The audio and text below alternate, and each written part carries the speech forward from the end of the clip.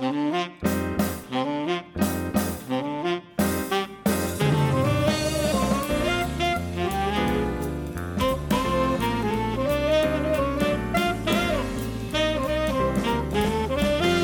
everybody and welcome to episode 507 of Conversation Street with me, Michael. Me, Gemma.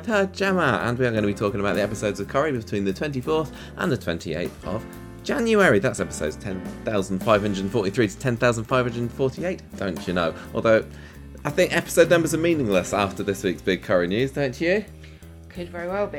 Get onto that later. There's a quite fairly substantial Coronation Street news this week. There's going to be a lot to talk about there. I don't know, there's going to be a lot to talk about on Street Talk this week. It felt like another bit of a week. I don't think it's going to be a lengthy one today. I'm also jolly tired. So, Gemma, let's just crack straight on with the quiz. I assume you've got a lovely quiz for me this week.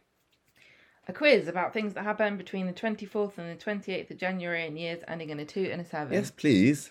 On the 24th of January 1962, what vice does Florrie spend her time doing, much to the disgust of Ina Sharples?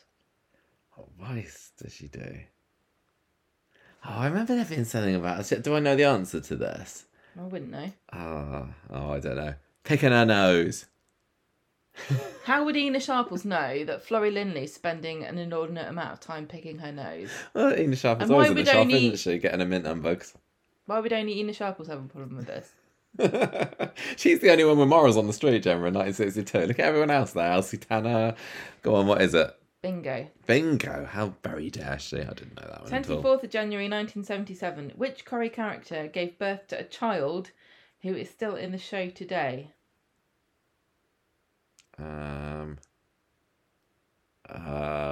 77. 40. Yeah. Sure. Did someone... I don't know. You've got to think about who's a character. Who's a character who had He's a in it birthday now. this week? Whose mum was in the show in the 70s. Her mum was in the show in the 70s. It's not that many people. I know it's not. No, I don't know. I told you I'm Deirdre. tired today. Deirdre.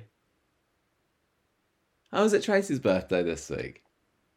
24th of January Apparently 2007. Which character spends their 30th birthday in jail awaiting trial for murder? I don't know. What was the date? 24th of January 2007. Tracy. Yeah. Yes. The last question helped me, thanks. 25th of January 2002.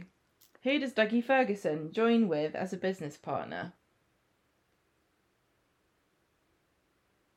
Richard Hillman. Yes. Yeah. Correct. 26th of January 1977. What does Deirdre want to name her child?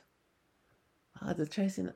Was she not called Tracy? Or is that a trick question? She actually did want to name her. I'm going to say Tracy. No. Oh, what was it? Lynette. Was it? Oh, really? 28th of January 1972. Which current character is born off screen? 1972. Tim. That's right. Tim. I had this question before today's. Oh, yeah. I was thinking, I wonder if they're going to do anything about the fact he's 50 and he's in hospital. Well, they said it And wasn't they did. wasn't he getting a bit maudlin a few weeks ago about coming up to being 50 and stuff? But yeah, Always get worse. Well, 28 yeah, it could be worse. He could be in jail like Tracy was on her birthday 10 years ago. Could be dead. Or 28th of 15. January 2007. What bombshell revelation does David drop in front of Blanche, Audrey and Maria about Charlie? He's a wrong un. Flushed my head down the toilet. I don't know. Wow, you did really badly. He tried to drown him in the bath, Oh, it's close. I knew it involved wetness. and he also saw Tracy killing Charlie. That's what he says, even though it wasn't true. Wow, he got Was that it? 3 out of... 3 out of 7. Rubbish. Sorry, everybody. I can't promise that I'm going to You need to improve up from your this game, point I'm onwards. I will endeavour to do better Birthdays. in future weeks. 30th Tracy, of January. Tim. Tony Maudsley played George Shuttleworth, and Oliver Meller played Matt Carter. 31st of January, Amelia Bullmore played Steph Barnes, and Chris Gascoigne, who is Peter Barlow VI. 1st of February, John Bowe, who played Dougie Ferguson. Lorna Laidlaw plays Aggie Bailey. Linus Roach, who is Peter Barlow. This is the 3rd. 2nd of February, Jeffrey Hughes played Eddie Yates. Caroline O'Neill, who played Andrea Clayton. 3rd of February, Doris Speed played Annie Walker. And the 4th of February, it's Peter Ash, who plays Paul Foreman. Happy birthday, That's a lot everybody. of people this week. Happy It is, birthday, even to the dead ones. Let's just get on with Street Talk, shall we? I reckon. Street Talk time. We've got some street talk to talk to you about the street, haven't we? Yes, we did. I can't believe that it's me that says Street Talk time. Well, you're so tired. I am very tired today, Gemma. Can you tell us what story? I haven't even come up with any storyline titles this week. We've got Tim's Tricky Ticker, which is the first story about how Tim is still not dead. No, I think he's going to be okay now, Gemma. I'm sorry to break this to you. Browns in the Red, to do with Chesney, etc. We've got The Lion and the Cougar, which is Leo and Jenny. Yes. Starsky and Crutch, which is still limping along. Oh, nice. Thank you. Nice. And finally, we just got Daniel. Daniel going on with whatever he's doing. Let me tell you what happened to Tim this week. On Monday, Kevin comes in to visit Tim in hospital, and he's all maudlin because his marriage is over. Oh yeah, it ended last week with Sally saying, "Oh, how could you, Tim? I never trust you again." Yep. He asked Kevin to go and find Sally and tell her that he loves her. Then the nurse comes in because he's got to go down for his op. So she wants to shave his chest. And Kevin's like, nope, I'm leaving. Right out of that. Sally's calmed down a little bit. So she turns up at the hospital. She's still a bit snippy. And then Elaine blusters in, fretting. Oh, why didn't you tell me? I didn't know, blah, blah, blah, blah, blah. That's right, Elaine's back. Elaine, the Tim's character mum. that just keeps on returning. Like a persistent boomerang. Persistent boomerang, isn't that sort of like their job description? Like a really, really well-made boomerang. Isn't that saying, oh, what a beefy cow? Right. I keep thinking she's left and then back she is again. Sally's alone with Tim later, trying to get him to see how his secrecy has made her feel so sad. They're about to open up to each other when Faye turns up. And then we get this funny bit where the police officer comes to see Sally later. Yeah, they're knocking at her door, aren't they? I'd forgotten about that until literally just seeing it in the notes there. But yeah, so the police go to her door, don't they? I can't remember. And somebody says, oh, she's out at the moment. She's probably at the hospital. Elaine is then later. her turn to see Tim, and she says, how come you are not probably talking to Sally? And he says, well, I'm really scared. I didn't want to admit it to myself, let alone talk to her about it. All the angst.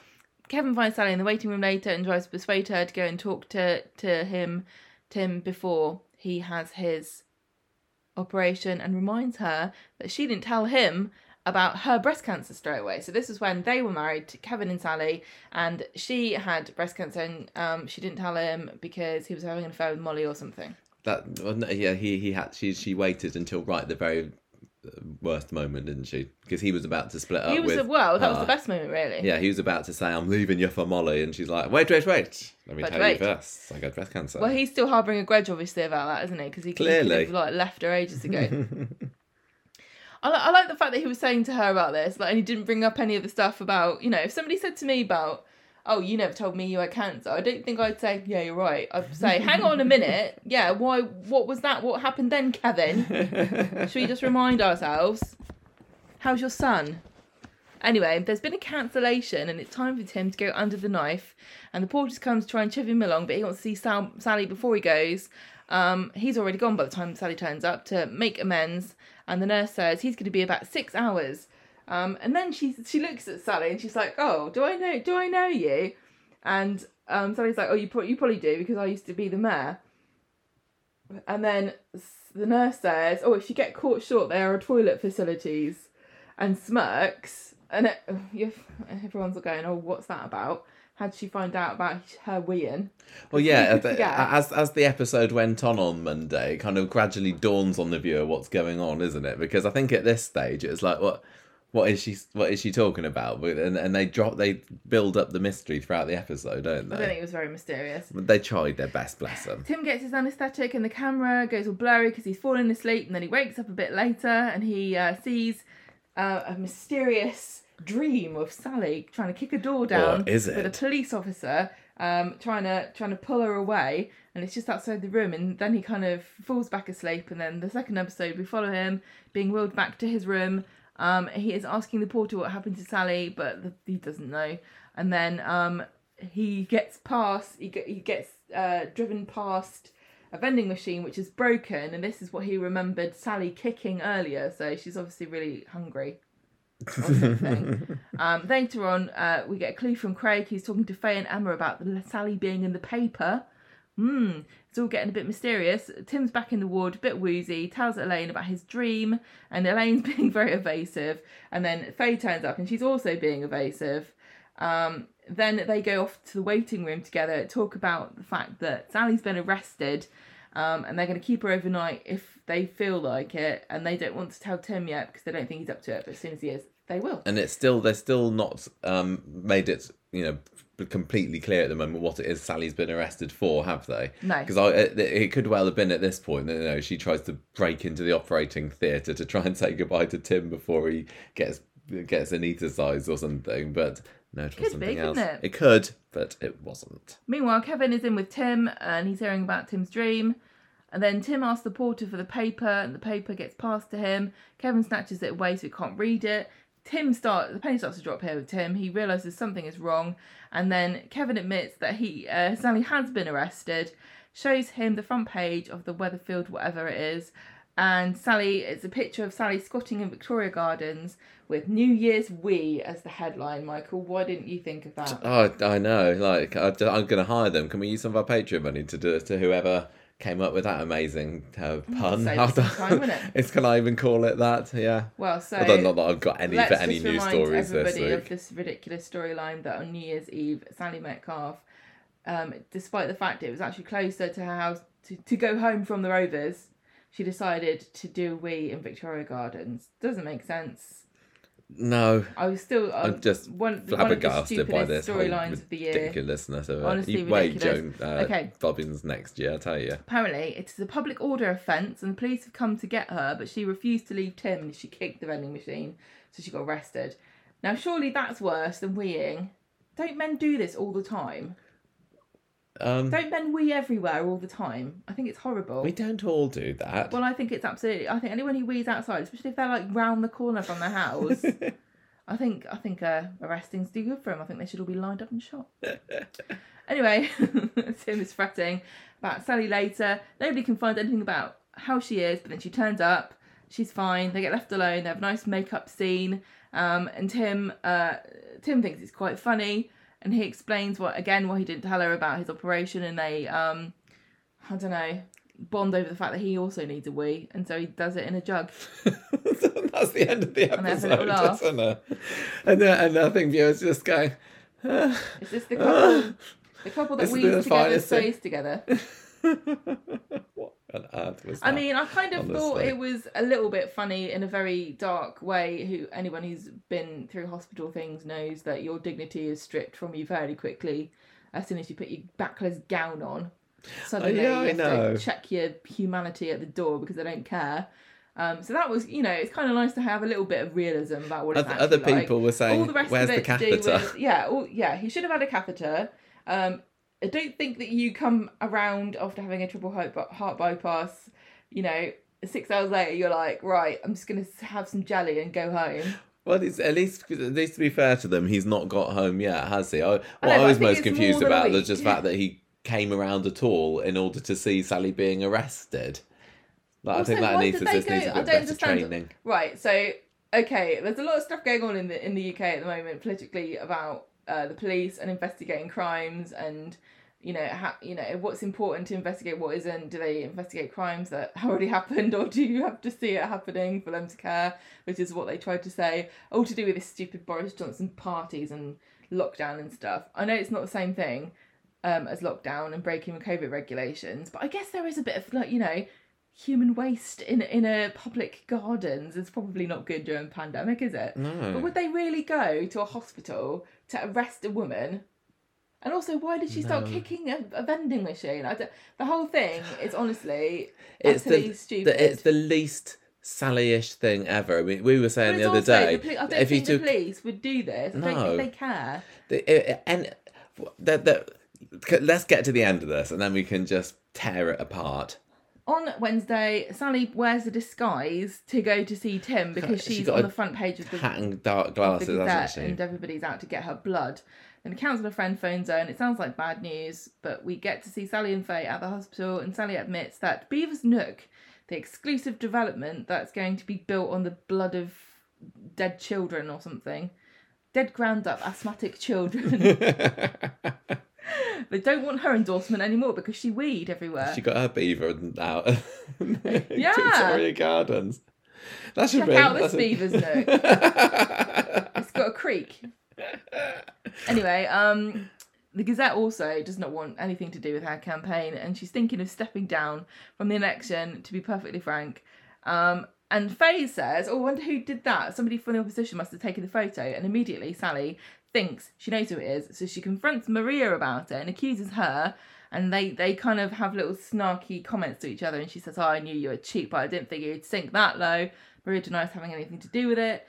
Sally says it's on. I'm going to dig up some dirt on you, Maria. Then Sally goes back to see Tim. She tells him what a massive liar Maria is. She says that she's told the police about Maria's massive gas guzzling car, which she's got a picture of Maria beaming out of this, which she doesn't have anymore. It's a historical photograph, isn't it? But Sally doesn't care. Sally's like, well, she didn't delete it off her Instagram, so I'm going to use it. I don't care. Is that generally what you? I suppose if you don't want to, besmirch your image, but generally, if people sell their cars, they don't delete all traces of it. You're dead to me now. Sally comes into the room, Maria comes in the room, has a go at her, and Tim is looking stressed out. Don't forget, he's just had a heart operation, and now all this stress is following him around. He's not doing a brilliant job of acting like he's just had major surgery, is he? Well, he's wincing. They even had to have Elaine go, oh, he's looking so pale, and I was watching, is he? Is he though? It looks like he's trying to do a crossword. They go out to see Tim after they've had their snarking, and Elaine... Tim says, I've got a wonky heart rhythm or something. He says, but that's normal. I've written summit in the notes, Gemma. It's normal after a heart operation. Sally feels really guilty. She says, oh, you know what I'll do? I'll focus on Tim now. I'll give up my political career. And yet again, Timothy Metcalfe has ruined Sally's political aspirations and is nothing but proud of himself. But Sally, let's be honest, didn't cover herself in glory this time around. She wasn't really... running for with the best of intentions, was she? It was more just wanting to beat Maria. On Friday, Sally visits Tim at hospital again. It's his 50th, if you didn't know. You should have heard from the quiz earlier. He's still pretty weak. Faye's coming later too, because she's got her hearing and everyone's worried about that. Elaine says, I will move in with you to help you. Tim is like, brilliant. Sally does not like the idea, because all the way through the whole episode, Elaine and Sally are sniping at each other about, oh, he doesn't like jelly, or yes, he does. Oh, this party was crap. Isn't this just Elaine moving in with Yasmin and Kathy a year ago again? When's Elaine going to get the hint? Nobody likes her moving in with them. Wait till you see what happens when a mouse gets thrown into the mix. I feel like quite amusing. Yeah, exactly. Well, there we go. So that was honestly the stuff to do with Sally I found to be offensively bad. It was bad enough when it was just like, that's a weird scene to have in a New Year's Eve episode. Why would Sally do that? Do they think it's funny? Oh well, let's move on from this now. But now it's actually turned into a plot point in, the thing that stops her political aspirations, like you said. But it's just so stupid that it's Sally. If you were to line up all the characters on Coronation Street and say, which one do you think is most likely to have a wee in Victoria Gardens, I don't think that Sally would be up there, would she? First of all, you'd narrow it down by the ones that don't actually live on the street. Yes, very true. But, isn't this not just the sudden returning to type, Michael? Let's not forget she was very rough when she was probably, yeah. She's probably, when she was a nice plastic white boot wearing young woman of Weatherfield, she probably weed all over the place. Yeah. It's probably the scent is wearing off. She's probably weed in that puddle that Kevin drove through. That's why she was so mad at him splashing. Yeah. She was tromping after him in her urine-soaked boots. This was just ridiculous from beginning to end. Like, why did she do it in the first place? both from a character and logical perspective, made no sense. Also, why would this be on the front page of the paper? Also, why would it be on the paper a month later? Yeah, why is it on the paper a month later, and who took the photo? I know, because we found out that it was the counsellor with the car, wasn't it? Yeah, maybe I've written those notes somewhere else. The I don't know. The counsellor who got mad about them complaining at him for parking on their street. He was the one that found the picture on He found it on social media somewhere. Yeah. So who took the photo? I don't know. I really don't care, but I kind of want to know just to get some closure. To not even have who took the photo in the first place. And they put it on the social media. Why? But it didn't get found out then. So whoever put it on social media obviously wasn't getting at Sally. They just said, "Oh, look, there's a woman having a wee in the public garden over there." Then the counsellor finds it somehow, just by chance maybe, leaks it to the press. Yeah, how do you find it a month later? Yeah, exactly. And it's not even hashtag Sally Metcalf wheeze in the garden. No. Anyway, what a load of stupidness. It's very stupid. Also, why would you arrest somebody? Yeah. We've had enough information about silly. that. I didn't like how Sally then, because this was a soapy, stupid thing to do, to have her immediately thinking, it must be Maria, so I'm going to go and have a go at her. Well, I would assume people are all... Yeah, maybe, but the thing is, they have this happen too often in soap. Somebody makes the wrong assumption about someone, then goes and makes an arse out of themselves by publicly accusing them, and it clearly wasn't there. Maria's not leading a smear campaign against her. Maybe it wasn't a number one. Maybe it was a number two, and there was a smear. Maybe that's what they... No. Honestly, she's just trying to fertilise the plants in the community garden, says Sally. Stupid thing. I just don't know. Annoying. Don't like the I don't like Sally. They're just making her out to be stupid. I think my problem about this, right, is that Coronation Street likes to pride itself on its history of strong women and role models, and focusing on women's issues back when nobody cared about making women main character of anything. But their track record currently with middle-aged women is to make them laughing stocks. Yeah, absolutely right. It would be really nice if we had a character who was seriously going into local politics, because actually more people should be interested in local politics, because if we cared about that, imagine what we could achieve, And instead Sally's just a stupid, meddling, middle-aged idiot. And the same with Gail. They're Gailifying her, aren't they? And then Deirdre was going that way as well. But if you think about back in the old, there were some really strong role models with local politics, and they weren't butts of jokes. And is it a coincidence that those characters were all men? I'm finding it slightly misogynistic.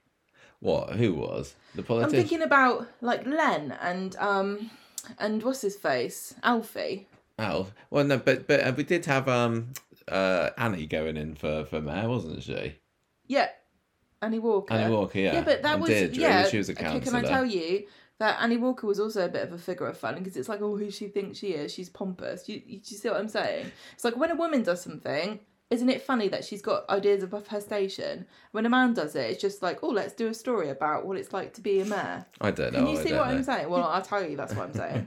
It's a real shame what they're doing with Sally at the moment. She is a funny character. I mean, the thing is, when they had her running for politics before, it was a bit of a joke story, wasn't it? And having her have this the campaign video and everything online, and the fact that she was so blind to what her potential constituents would want and everything, it was funny. But having her dress up they might as well have given her just a false moustache and a pair of Groucho Marx glasses or something when they had to dress incognito going to the hospital the other day. And then it was like last week when she jumps out from behind the plant at Tim and everything. It's just a bit sad. She just turned into an idiot, and it kind of annoys me, because out of her and Tim, he's the idiot, but he's somehow scraping by, and she's the one that's the butt of the joke. What did you think about the fact that the cliffhanger last week, where she was like, "Oh, Tim, I'll never forgive you," was resolved so quickly? Were you surprised at that? Were you happy? Do you think that Tim should have been sweating a little bit more? Because as much as I thought it was silly, I did feel it was quite nice that they had them bonding again at the end of the Monday episode over the bottle of wee. They could have done that without the in-between crap, but then what would they have filled the time with. I don't know. Yeah, I don't know. Well, I mean, there was the mystery of the arrest, wasn't there? Which I thought was a good attempt at building tension about what's going on, with a dream, and then the people are talking about the paper. Unfortunately, it was a bit too obvious about what had happened. But unfortunately, it was also couldn't be more out of character for her if they tried. The whole thing with her kicking at the vending machine, resisting arrest. Why would she be doing that? Well, the thing is, why would she be doing that? Well, maybe she desperately wants to see Tim, but like you said earlier, I don't believe that a police officer would, if your husband is having a triple heart bypass, I think it was so insanely insensitive of the police to pull this woman away from the hospital. And go, no, you've got to answer for your crimes. You weed in the garden a month ago. A month ago, even. Yeah, you get to that station right now. Explain yourself. We got and the police are very busy at the moment. We know, which is why Craig gets in trouble for his crutch shenanigans later on. They're probably like, Craig, we cannot afford the lab time for you to be looking at fingerprints on this crutch. We've got to analyse the DNA of this patch of wee. Yeah, they probably haven't. No, they probably got a test tube of it back at the station. It's either a puddle or doing a litmus test we need on to it. know. Honestly, the Gazette wants us to tell them what's happened. This is important investigative work. Yeah. And then Craig starts going, now, I remember I saw Sally at approximately 10:30 p.m. and at that point she'd had 3 white wines, a bottle of cider and an orange juice. Can you remember what approximately the capacity of the puddle was? Because I can work out from then approximately what time of the night it was, and then go backwards and see whether that's the amount of liquid that would have been in her bladder. If you let me know what's the average capacity of a woman's bladder of that age. Actually, we can do some tests on her. We can feed her up with some water and see how much she can take before she weighs. Yeah, we got her in custody for 24 hours. We can do a win height with her. Exactly. Honestly. Let's get investigating. So, are we just going to take it that Maria's going to just storm through to victory in the election now? I think she's.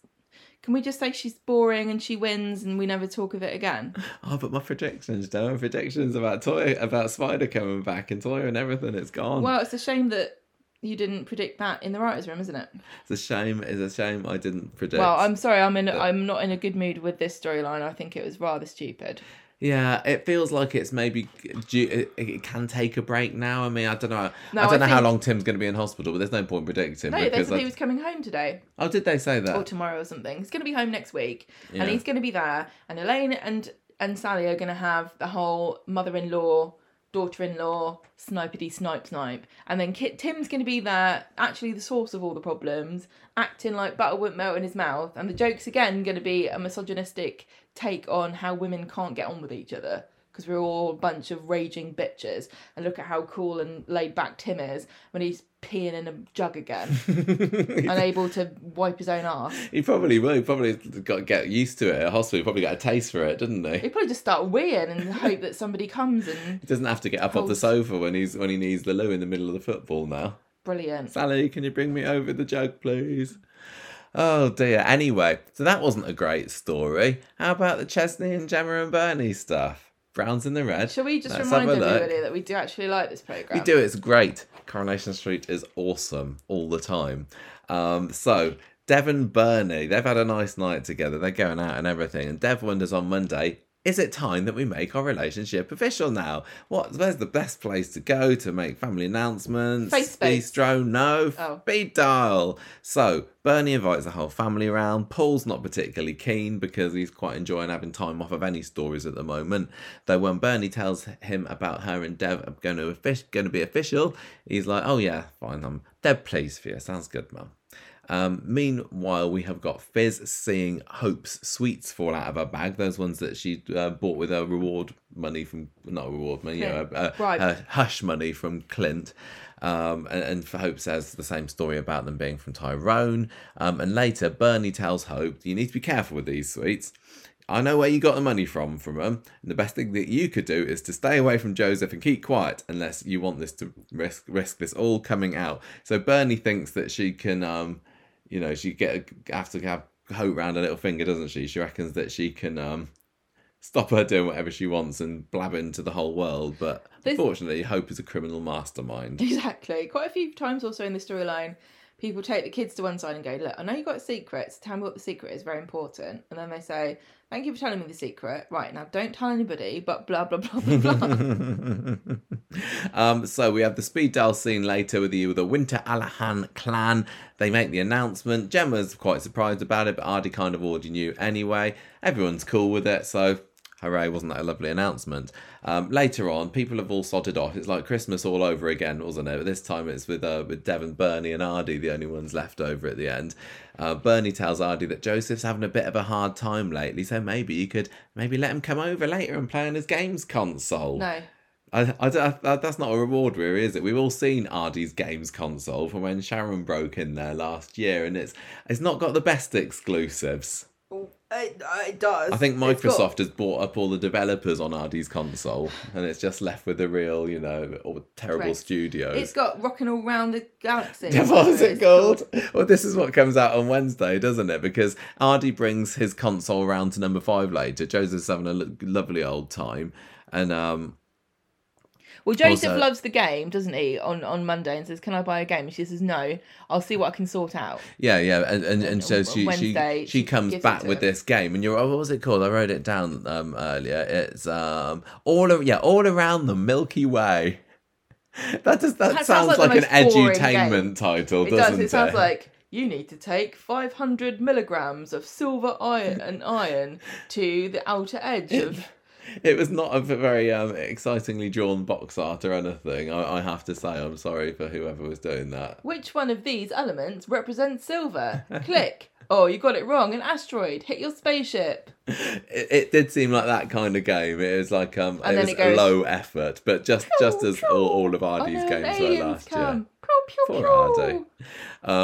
If Joseph got a chance to play on an Xbox, I think it would blow his mind. He'd be there on his headphones telling everybody that he's going to shag their mums. Yeah, exactly.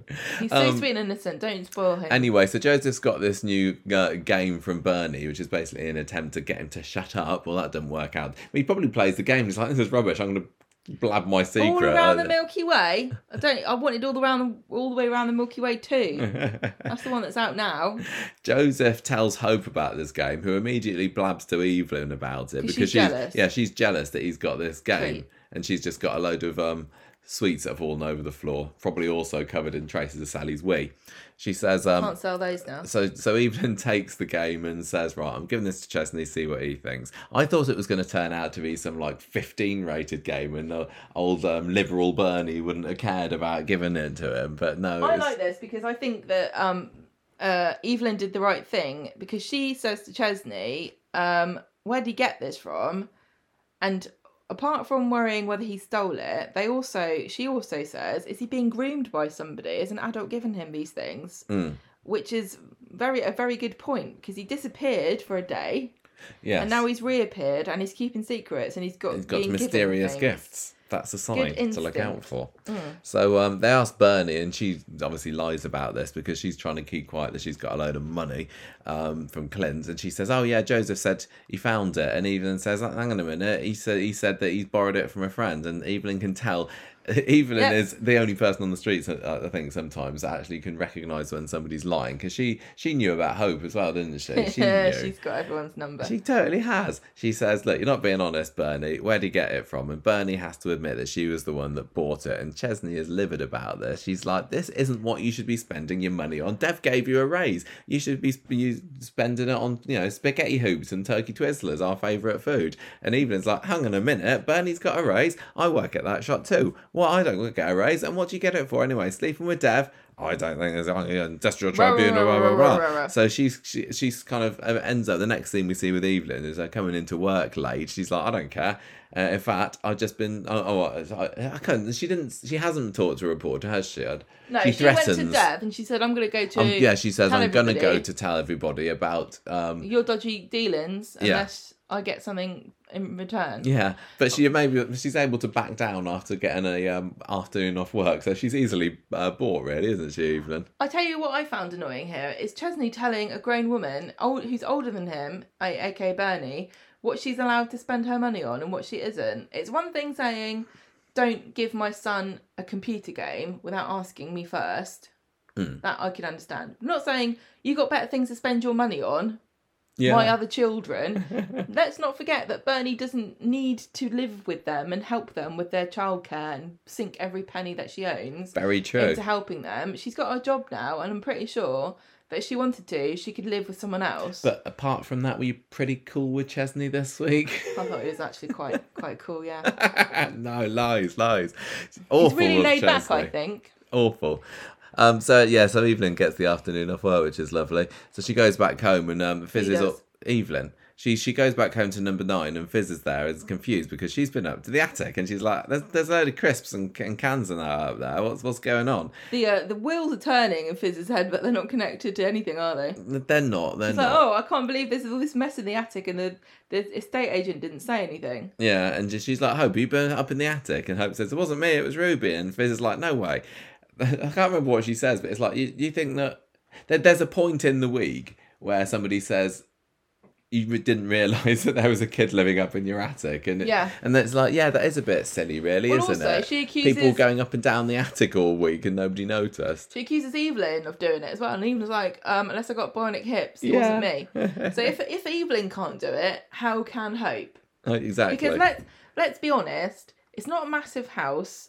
That landing is not going to be big enough to put a ladder down without anybody, inconspicuously. I don't think there's any house I've ever been in where you can pull a loft ladder down and it doesn't immediately inconvenience every single person who wants to get down the hallway, right?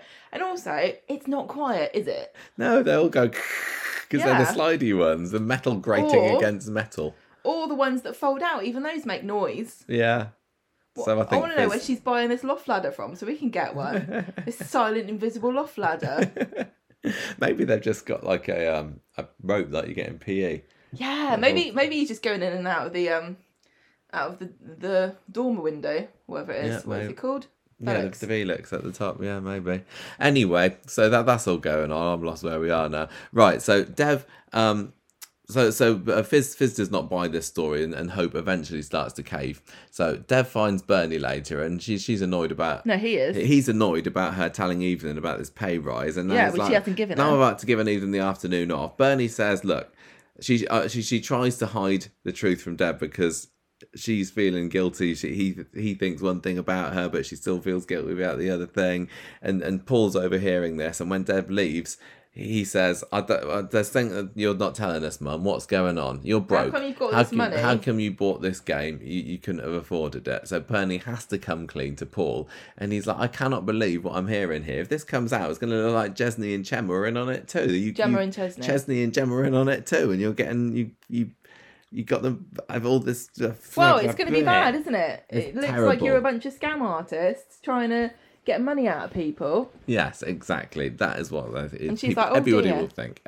So, well, that's why we don't tell them, isn't it, Paul? Fizz marches Hope out of the house and tells Bernie and Dev that she's been talking, and she says, right, Hope, you tell us what you've done. Tell me is going on. And at this point, we think, okay, so it's all going to come out now. And Hope's she's got her own agenda on this, hasn't she? She says, oh, Bernie made us hide in the loft and gave us money not to say anything. You sneak. Love it. That was so good. So Dev immediately calls her out on this, but Fizz believes Hope, as does Evelyn. And Bernie says, look, I had nothing to do about Joseph's disappearance. So she is involved in it some way, and she's trying to cover something up. But there's this little curveball that she's now accused of harbouring children in people's attics. She keeps sort of going... I didn't know or have anything to do with it at the time. Yes. You know what I mean? Like, but also, I want people to stop and think about what they're actually saying. Like, the logic here doesn't follow, does it? Because they're accusing Bernie of hiding a child in someone else's attic. Yeah. Never mind. And I think she could come up with something a bit better. Yeah, so they're having this long drawn out confrontation there on the street. Sorry, Abby's just wants somewhere to go. Abby's that's what all the noise crawling is. all over us at the moment. Okay, so Bernie's saying, I had nothing to do with Joseph's disappearance. They don't believe her. She says she just did all this for the reward. And Fizz is like, right, I'm going to call the police. Dev's like, I think that's a good idea, actually. And we will clear Bernie's name by doing this. So Bernie is forced at this point to admit the truth. Hope looks very guilty about being caught out. And then when Dev... Well, yeah, the truth is, she knew after. She knew after. But she took half of Clint's money because he's the one who came up with the whole idea, but she just took the money to not tell the police. Yes, exactly. And Dev is like, you are a disgrace. That's I'm disgusted with you. He mentions again that Bernie, he gave £3,000. how could you do this? And somebody else also mentions later on in the week, I gave money to that fund. It was Beth, wasn't it? Yeah. I gave money to that fund. It's like, did you, Beth? How much did you give? Because actually, Bernie gave back 16 grand, right, which was half. Yeah. And Yasmin put in 29,000. Dev gave 3. Dev gave 3. Keeps on saying that. Yeah, exactly. So that goes to 32, doesn't it? Mm. Right. So how much did you give, Beth? A couple of quid. I like how they brought Beth back just for this one scene. It's like we need an irate, narked off neighbour who's really good at that. Really Beth. unsympathetic. He's really judgmental cow. Yeah, Beth. Perfect. People may put in 3 different leopard prints in one outfit. Anyway, Bernie says, look, I did all this for Chesney and Gemma. They're skint and every day is a struggle for them. And you kind of see where she's coming from a little bit, can't you? I completely see where she's coming from. But she was dodgy, wasn't she? She did dodgy stuff. Dev? And Dev says, look, you need to give the money. We need to give the money back. He's not saying, oh, look, give the money back. He's like, you're a scum of the earth. Yeah. You have to return the money. That's my money. £3,000 of it's my money. Yeah. So this carries on past sunset. Yeah. They're just all standing there in the street for hours on end, it seems. Creeps but anyway, Bernie is begging the kids to tell the truth at this point. The police arrive and Fizz and Bernie are asked to come down the station. So Fizz comes back later. It seems to have all gone okay for her anyway. And she says, look, Hope, are you really, really sure that you're telling the truth here? And Hope says, absolutely, Mum. It was definitely Bernie. She's the one what hid us up in the attic, actually. And Evelyn says, it was only Joseph. Me, sorry, yeah. Evelyn says, yes, it was Joseph. Yes, Joseph was the one that was hiding in the attic. And Evelyn says, I wouldn't be surprised if Bernie ended up in prison. And she's trying to kind of make Hope open up, doesn't she? And it does work. So anyway, Bernie comes home later, released pending further investigations. She's not allowed to stay there, though. I know it does. No, sorry, I say it doesn't work. She goes back. I can't remember what. She goes back to Gemma and Chesney's house, yes. and she's all sheepish and sad. And Chesney's there being horrible to her, and she says, "Look, I'm just going to pick my stuff up." And it wasn't me. And Chesney's like, sorry, I don't believe you. Why would children lie, especially Hope? And then Bernie says, actually, I think you'll find that Joseph never even said a word about it. It was all that weirdo little cousin. Yes, that's which I thought was brilliant because there are not enough adults on this show who have got a grudge against Hope, considering like how much havoc she's wrought upon their heads. Yeah. So I like the fact that Bernie's like not afraid to. I'm sure in real life she would have used a slightly different phrase than weirdo little cousin. Chesney tells Bernie to sling a rook and you're never coming back to this house again. Thanks for all the free babysitting and food money, though. Yeah, how long is it going to take him to regret that decision? How long is it going to take him to realise how much she was doing? So Friday, Bernie's having a bit of a mope with Paul. Don't have cafe, I'm going to say, that's usually where these kind of things happen. She says, Joseph is my only chance at the moment. We need to get him to admit what actually happened. So this is when we have the Betsy and having a go at Deb in the cabin, saying, you cooked this whole thing, this reward scam up with your not so fancy piece. How dare you? I put money into this fund. Then Evelyn jumps in to defend her and to defend him, accusing Beth of slander. And Beth leaves with a flea in her ear. But I've enjoyed Evelyn this week again. I think yeah, but I think Beth was an important character here to let everybody know that that's what the general consensus on the street is, that Dev and Bernie were hatched it together to steal this reward money. Although why anybody would think that Dev would... No. That's the thing about like all these rumours and stuff, is that they're very rarely based on any... It was unusual that we didn't see any of the Nazirs in today's episode. Because they're going to be saying, what, yeah... Are they going to try and... Yeah, who are they going to give all the money this back? Would not be as serious as it is, and the stakes would not be so high if Yasmin had not put £29,000 in. Yeah, it'd just be a couple of thousand, and Dev would get his money back, and it'll all be sorted. Yeah, and it wouldn't. And nobody who would accuse Dev of being in cahoots with Bernie to steal half of £3,000 that he put in. It doesn't make any sense. Clint's also been noticeably absent this week as well, hasn't he? Considering a lot of this is revolving around him. So Chesney and Gemma still arguing about Bernie. Paul's on his mum's side there as well. He's weighing in. Chesney says, look, I just cannot forgive her for trying to profit from our missing son situation. So later on, Bernie goes to the shop, though even tries to stop her seeing Dev. He says, no, it's fine, I will talk to her. He's trying to apologise to him, but he's like, no, I'm not accepting it. What you did was wrong. She says, look, I've given you part of the money back. This makes it all right with us, doesn't it? I've done the right thing. And he's like, no, you don't get this, and you're fired as well. So Sling, you're not allowed in here either. Back at number 5, Joseph stomps downstairs because Ches and Fizz have still been out arguing about Bernie, and Joseph knows that she's innocent and all that. So she's like, oh, it's not her fault. She didn't do anything. And he's able to... at that point, Chesney is able to get the truth out of him, and he says, he says it was Hope who tried to hide me in the attic. Bernie had nothing to do with Chesney, not to do with Bernie. Fizz still refuses to believe that her darling Hope, who has, is as honest as the day is long, governor, would be telling a lie about this.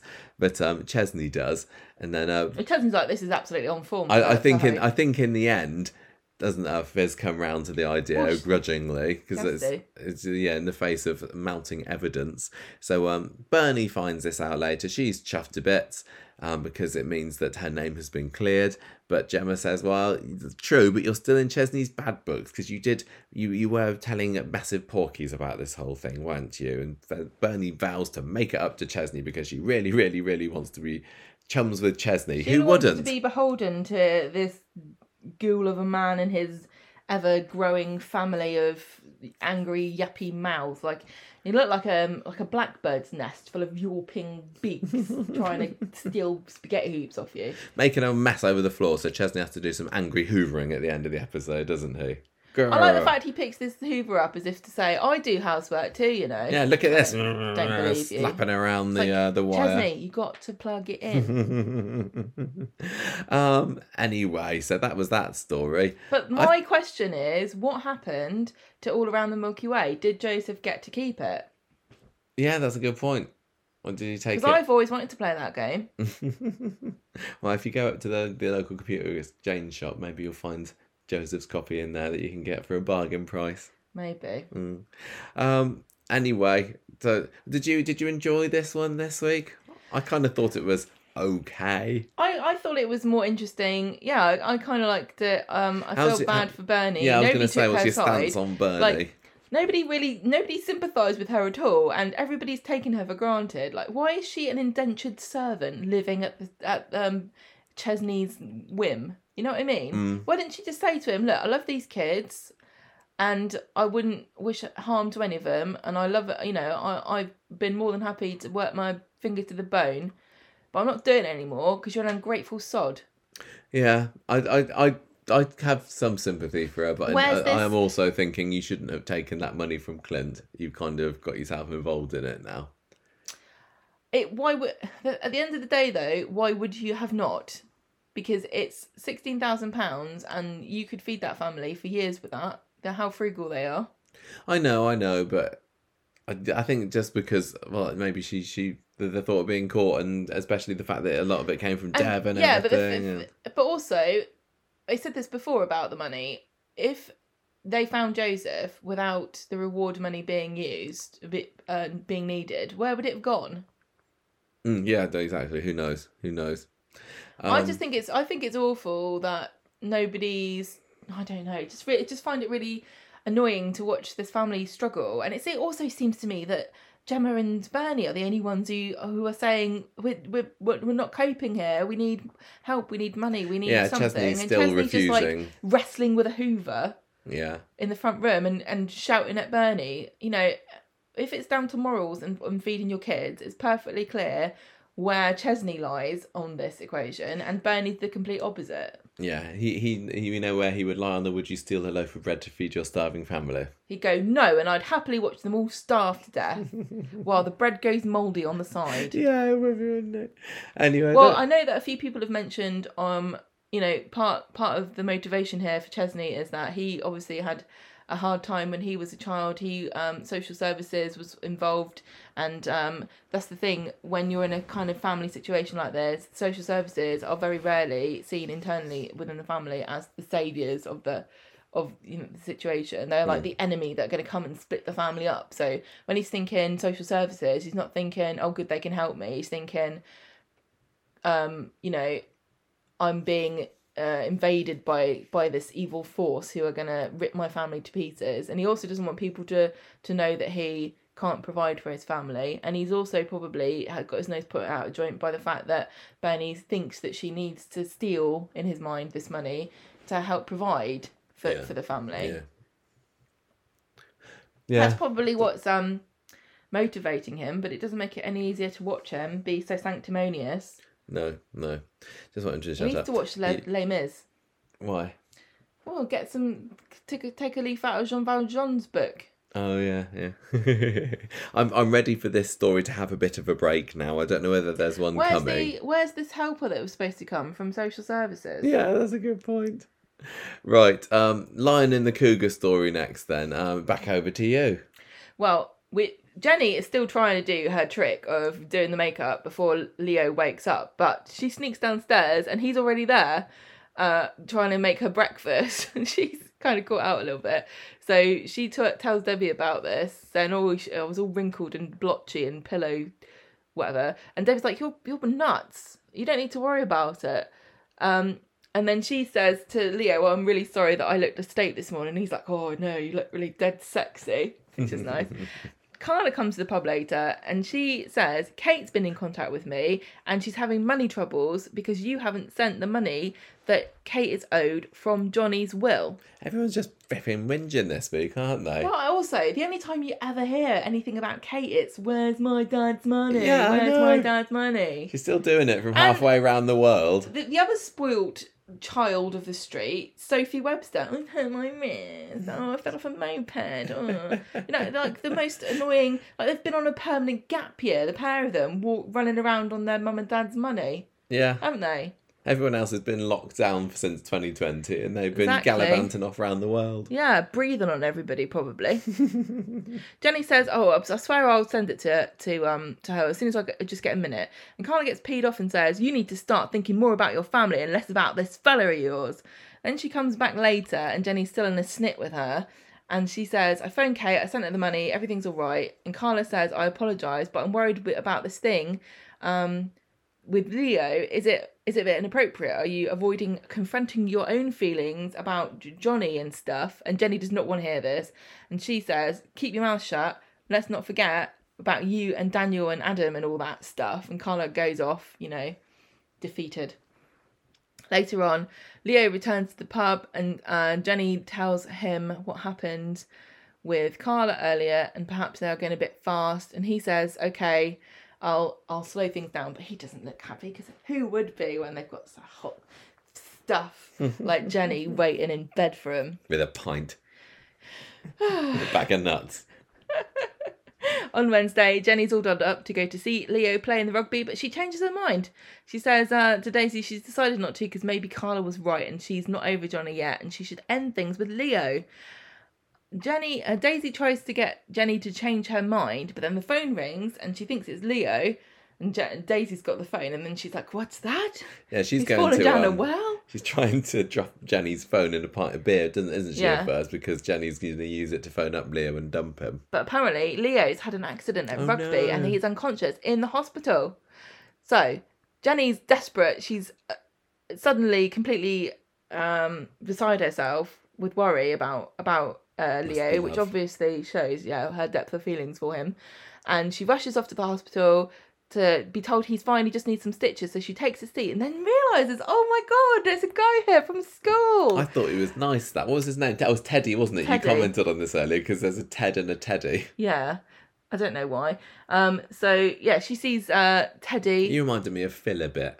he was nice, wasn't he? He's like, Yeah. oh my God, it's Jenny bloody Bradley. I bloody fancy the pants off you, you sexy cow. What are you doing later? Do you remember? Oh, do you remember your mullet? Whoa. Yeah, oh, do you remember when your mum got run over by a car and then your dad got run over by a tram?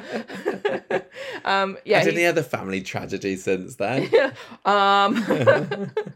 They talk about her flashing her pants on a school trip. Oh yeah, she gets caught over the fence or something. He tries to ask her out, and right as that happens, and she doesn't know what to say.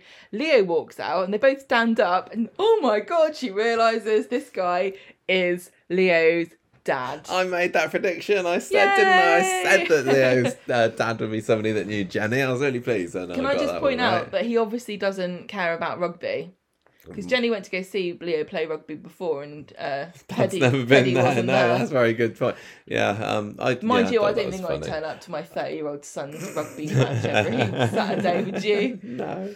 I thought the Jenny's reaction when she found out as painfully obvious as it was as soon as we saw this guy at the hospital. That's going to be Leo's dad, isn't it? The actual moment that Jenny finds out was quite a picture. I really thought this was good because they could have made this tediously drawn out story about him getting mad, and then Jenny has to win his favour by inviting him to an awkward dinner at the Rovers, and then she makes a few faux pas, and then in the end he says, I don't care as long as you're happy, blah blah. Yeah, he says, they just went straight to, bloody hell, lad. He's like, you give her one from me, son. Yeah, whoa, you got the brothers.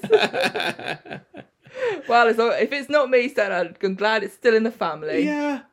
Anyway, so yeah, she's feeling a bit cringy about this, but both Leo and Teddy think it's great. But then back at home, Jenny tells Leo she wants to have a word. And then she puts it off to later because she sees Carla lurking about, glaring at her. Leo says, I might move in with my dad because I'm trying to get a flatmate to come and move in with me, but the last guy came with his own snake and asked me if he could heat up his rats in the microwave. So I'm not really sure that's going to work out. Oh yeah, defrost the rats, Gemma. They didn't need to be heated. I think they do need to be a little. Do they? I don't know. I can't. A bit warm, otherwise the snake's not interested. They go, oh, it's a bit cold. I've never. Brain freeze, snake brain freeze. Anyway, not rat pop. Jenny then sees Carla, and Carla says, "Look, I'm really sorry I said this. I'm still struggling over my dad's death. I can see how Leo makes you happy. Maybe you should make a go of it. Life's too short. You could end up down the sewers dead before you know it." Out in the back, Jenny says, "You know what? I realised I don't want to slow things down. Why don't you move in?" What, a threesome with you and your dad, she's probably thinking. Doesn't even ask Daisy, who seems to be happy, but also looking a bit pensive about something, which I think is just her non-existent love life. Yeah, I think that's kind of where it was going, wasn't Daniel. It? On Friday, it was going well between Jenny and Leo, but he gets called away from work emergency. Probably another sinkhole. Oh yeah, I forgot that was his job. Even though that's his sole purpose. If you were Leo, would you go, yeah, I think I'll move in to the street where... Yeah, the structural integrity of the street is not the best. It must have been completely fixed then, because he wouldn't be seen dead there if there was a chance he could collapse in any... Even though he just really must love Jenny. Maybe he likes living on the edge. maybe he's got suicidal tendencies. He's just hoping at any moment it might just end everything. Why did they need redundancies anyway? Is it because they filled up all the sinkholes now and there's nothing for anyone to do? Oh yeah, because he comes back and he said he's being made redundant. Maybe it's because he came and investigated the sinkhole. Yeah. And the next minute, man's dead and he's moving in with their widow. Does that seems a bit suspicious actually. I don't think I'd make him redundant. I think I'd investigate him. Yeah, that's very, very true. This looks so suspicious. It's the Bernie and Clint all over again. So yeah. Ronnie says to Jenny that they're good together. He's lurking around, looking buff again. With his tea. That's all he does at the moment, lurks isn't it? Around. He's either drinking tea. Ronnie hasn't done anything apart from lurking, looking buff for the past 12 months. Lurking, drinking tea, or lurking, drinking rum. Yeah. So, back comes Leo. He says that you might have heard this previously in the street talk section, but I've been made redundant. Now I can't afford to pay rent. What? I'm going to have to move it back in with my dad. And Jenny says... You've written parents here. I know. I thought I forgot that. I assume that Teddy isn't just trying to get Bradders as a bit on the side. Hopefully not. So Jenny says, "Don't worry about it. Why don't you not worry about it while you're job hunting. And Daisy's like, huh. Then she shows Jenny a bunch of pictures of Gran Canaria and says, I could go there, but I have to pay rent. How come I can't have a rent holiday? And Jenny says, no bloody way. I'm not giving you one as well. It's a totally different situation. You haven't been made redundant because of your bad ability to spot imminent sinkholes appearing left, right and centre, even though that seems to be your only job. You keep your bloody mouth shut. Leo listens in, and then he says, he comes in and he says, look, I don't want to be a freeloader. I will get a loan from my dad. Hooray. It's like... Anyway. I also find it quite funny. I mean, I guess this is what happens when you're both kind of single and attached adults and you decide to move in with each other, is that one of you pays rent. But I guess so. I think it'd been nice to have a grace period of a week before you start getting out your calculator and telling me how much I owe you for a slice of bread. Yeah. So what do you think about Carla's accusations this week then, that Jenny's still I just thought somebody went, we haven't had Carla in it yet, what should we do? You need to have somebody having a mope about something, having a bit of a whinge. My dad's Beth, dead. yeah, Carla, chuck them all in. And then the next day she's like, I know he's dead, but I guess I got over it. Yeah, I still just refuse to see Leo as a permanent character, so I'm kind of thinking that they are just eventually going to go down the route of Jenny, this just being part of a grieving process. But then on the other hand, I'm thinking she really does seem into him, doesn't she? I thought it was kind of sweet, but I think I'd have preferred her to go off with his dad instead. Maybe that's going to be the story. Maybe she's going to have an affair with Leo's dad. That's soap opera for you. It just feels to me like there's a big gaping question mark over this. There needs to be a conversation which got completely brushed under the carpet when she started kind of crying about the fact that she can't give him a child. And then he said... Oh yeah, that's not been mentioned since. But I love you, but I love you. But he never said, I don't want children, or maybe we'll adopt, or don't worry, I'm sure I'll move on from you before I run out of sperm. Yeah, no, nothing's happened there. That's because she's going to be pregnant, clearly, isn't it? Yeah, he's speculated that first, I don't know, but... I think it was just a general internet theory. Wouldn't it be interesting? Could be, but I don't really care for Leo that much. I don't think that he's that charismatic a guy. But he does a rugby. I know. I thought it was odd that Leo didn't realise that Jenny was the same age as his dad. I know that he obviously knew that she was older than him. Maybe she didn't, tell him exactly how old she was, but I think there's such thing as an age gap, but actually going out with somebody who could well have been in the same year as your father at school, surely that's going to make you think, nah, I don't think so. I know, but the thing is, though, to me, like, the majority of adults are in three categories. There's the ones that are younger than me, the ones that are older than me, and the ones that I think might be around the same age as me. And if you're older than me, as long as you're not, like, 80... I've got no clue how old you. Oh. Do you know what I mean? I don't know how old you are. I wouldn't even guess. Oh, okay. Do you know what I'm saying? Yeah, maybe just like she's just older than me. Yeah, maybe. I don't know. Well, she is so youthful looking, of course, isn't she? I don't know how. She's certainly looking more well looked after than his dad. He was looking a bit grizzled. Well, you've got to look after yourself if you're a woman. Worn away by the ravages of time. Weatherfield. Yeah. I didn't mind this story. I kind of, whenever this came up, I was like, oh, fine. It makes a change from the stupidity of Craig and his crutch and miserable Chesney. What is Leo going to get a job as now? I presume he's Potman. Got kind of some qualification involved in seismic activity. He's a geologist, is he? I don't know. He must. Is he like a civil engineer or something?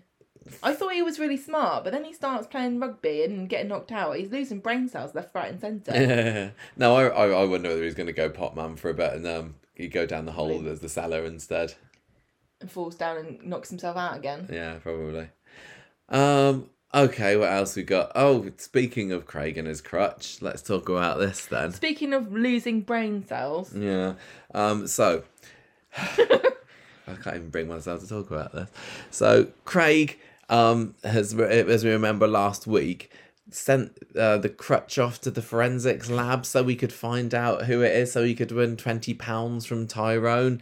And Faye's telling Emma at the beginning of Monday's episode that they need to intercept Craig's email so that when he gets told about it via email and then nobody's going to mention it ever again, they'll be able to get in there first and stop it. So Emma's like, oh, Craig, can I borrow your tablet to do a bit of internet shopping? And he's like, yeah, that's fine, whatever. But later on, Craig's getting a phone call from his forensic friend. Oh, there are other ways, Gemma, that you can be contacted by your work colleagues. But that's not what he's being contacted about. He's being told some pretty naughty news. Well, news about how he was naughty. He needs to go off to the station to get a good dressing down from his senior officers about wasting police time. Good. Well done, Craig. You should get in trouble for this. At the beginning of the episode, at the beginning of the week, he is being told off for having questionable professional integrity. Yeah, what's he doing by the end of the week? He's crying. Covering up a murder. Who is it? Faye? Yeah. He's literally in tears to Faye, saying, you don't understand what this job means to me and how important it is to not be a bent copper. Like, cast your mind back. Just 5 days, Craig. He is massively... It's been kind of a running joke since Craig became a policeman, isn't it? How ineffective he is. And this just shows it this week, twice in 1 week. He's just completely incapable of doing his job in a professional manner.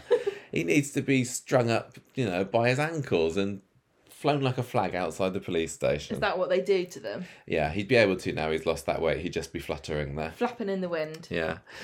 So Craig's off to work on Wednesday. I missed out. No, I don't know. He gets a dressing down, doesn't he? Yeah, he's lucky just to have a job. So Emma and Faye kind of grinning themselves at the end of Monday because they're think great friends. This is all over. So he goes off to work on Wednesday. You've got to give Tyrone his £20 first, though. Because...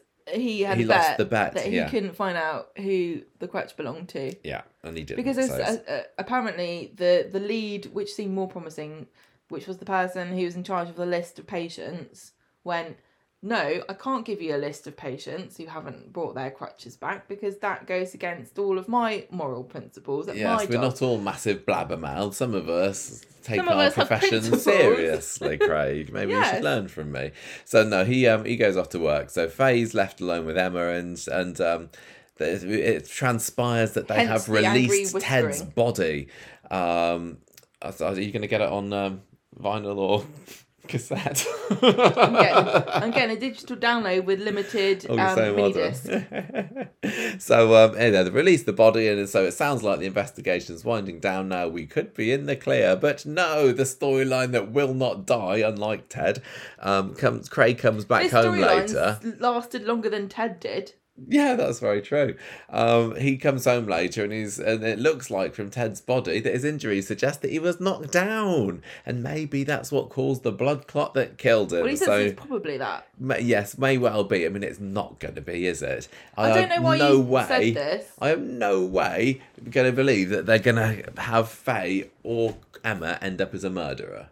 I don't agree. I think that it's quite possible that that's going to... Because they didn't actually... Are they throwing these characters under the bus then? Certainly not Emma. It's all just an accident.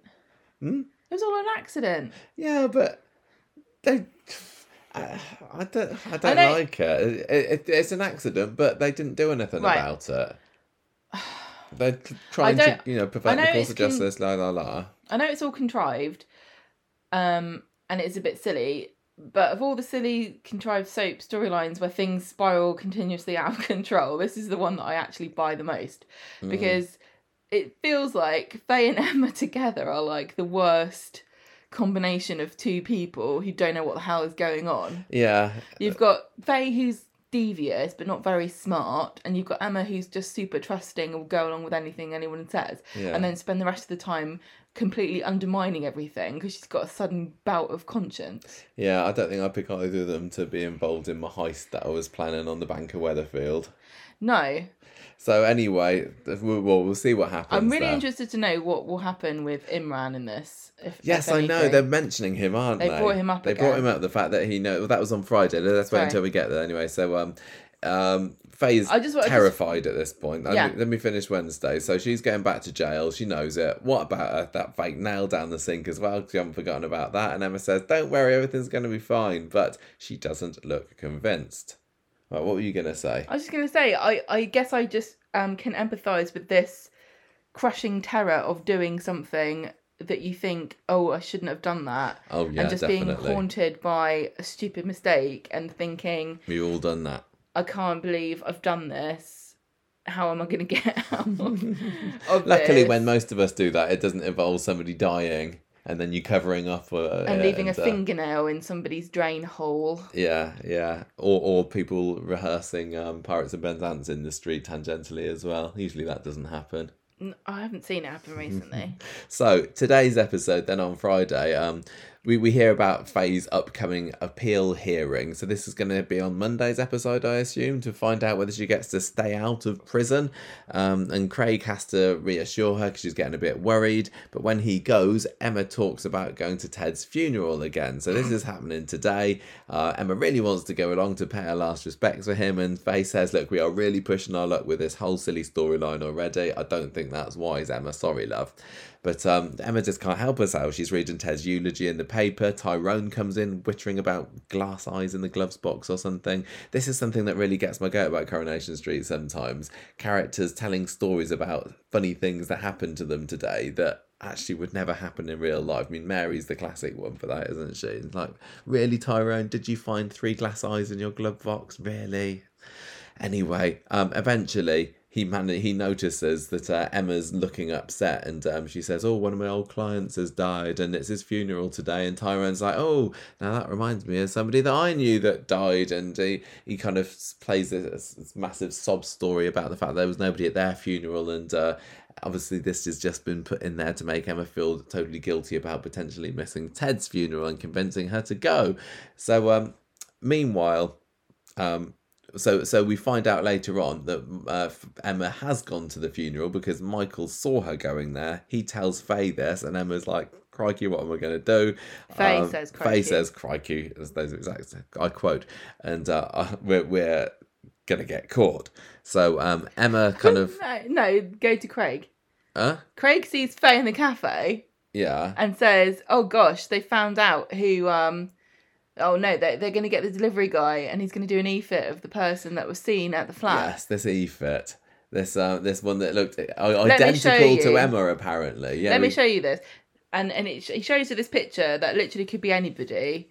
And he starts off saying this alien has beamed down onto the planet. That's a bit harsh on Ali Mardell. But when they pull it out of the shows it on his phone, it's like, that doesn't look like Emma at all. It's not even a full face, is it? It's like the hair, the eyes, the nose. It's wearing the face is wearing a baseball cap, I think. Oh, yeah, that's right. But no, you don't see her chin, which is ironic later, because Emma, when she's trying to hide her identity from Ted's grandson, all she does is pull the scarf up to her chin. So everything that was in the photo was still right on display. Yeah, what was the most distinctive bit of that picture? It's the eyes. So she's like, I'll cover everything but my eyes.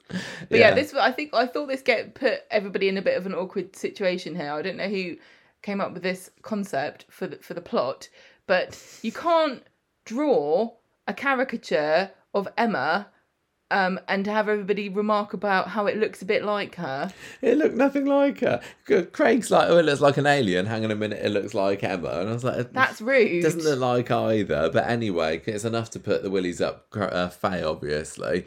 So we see Emma steal herself going into the church. Comical how little it looked like anybody. Yeah, basically. But it's enough to make Craig break down, and she's like, I can't take it anymore. That is Emma. She was at Ted's flat. And Craig says, what is it? So it was Emma who killed Ted? And she's like, no, I did. So dramatic.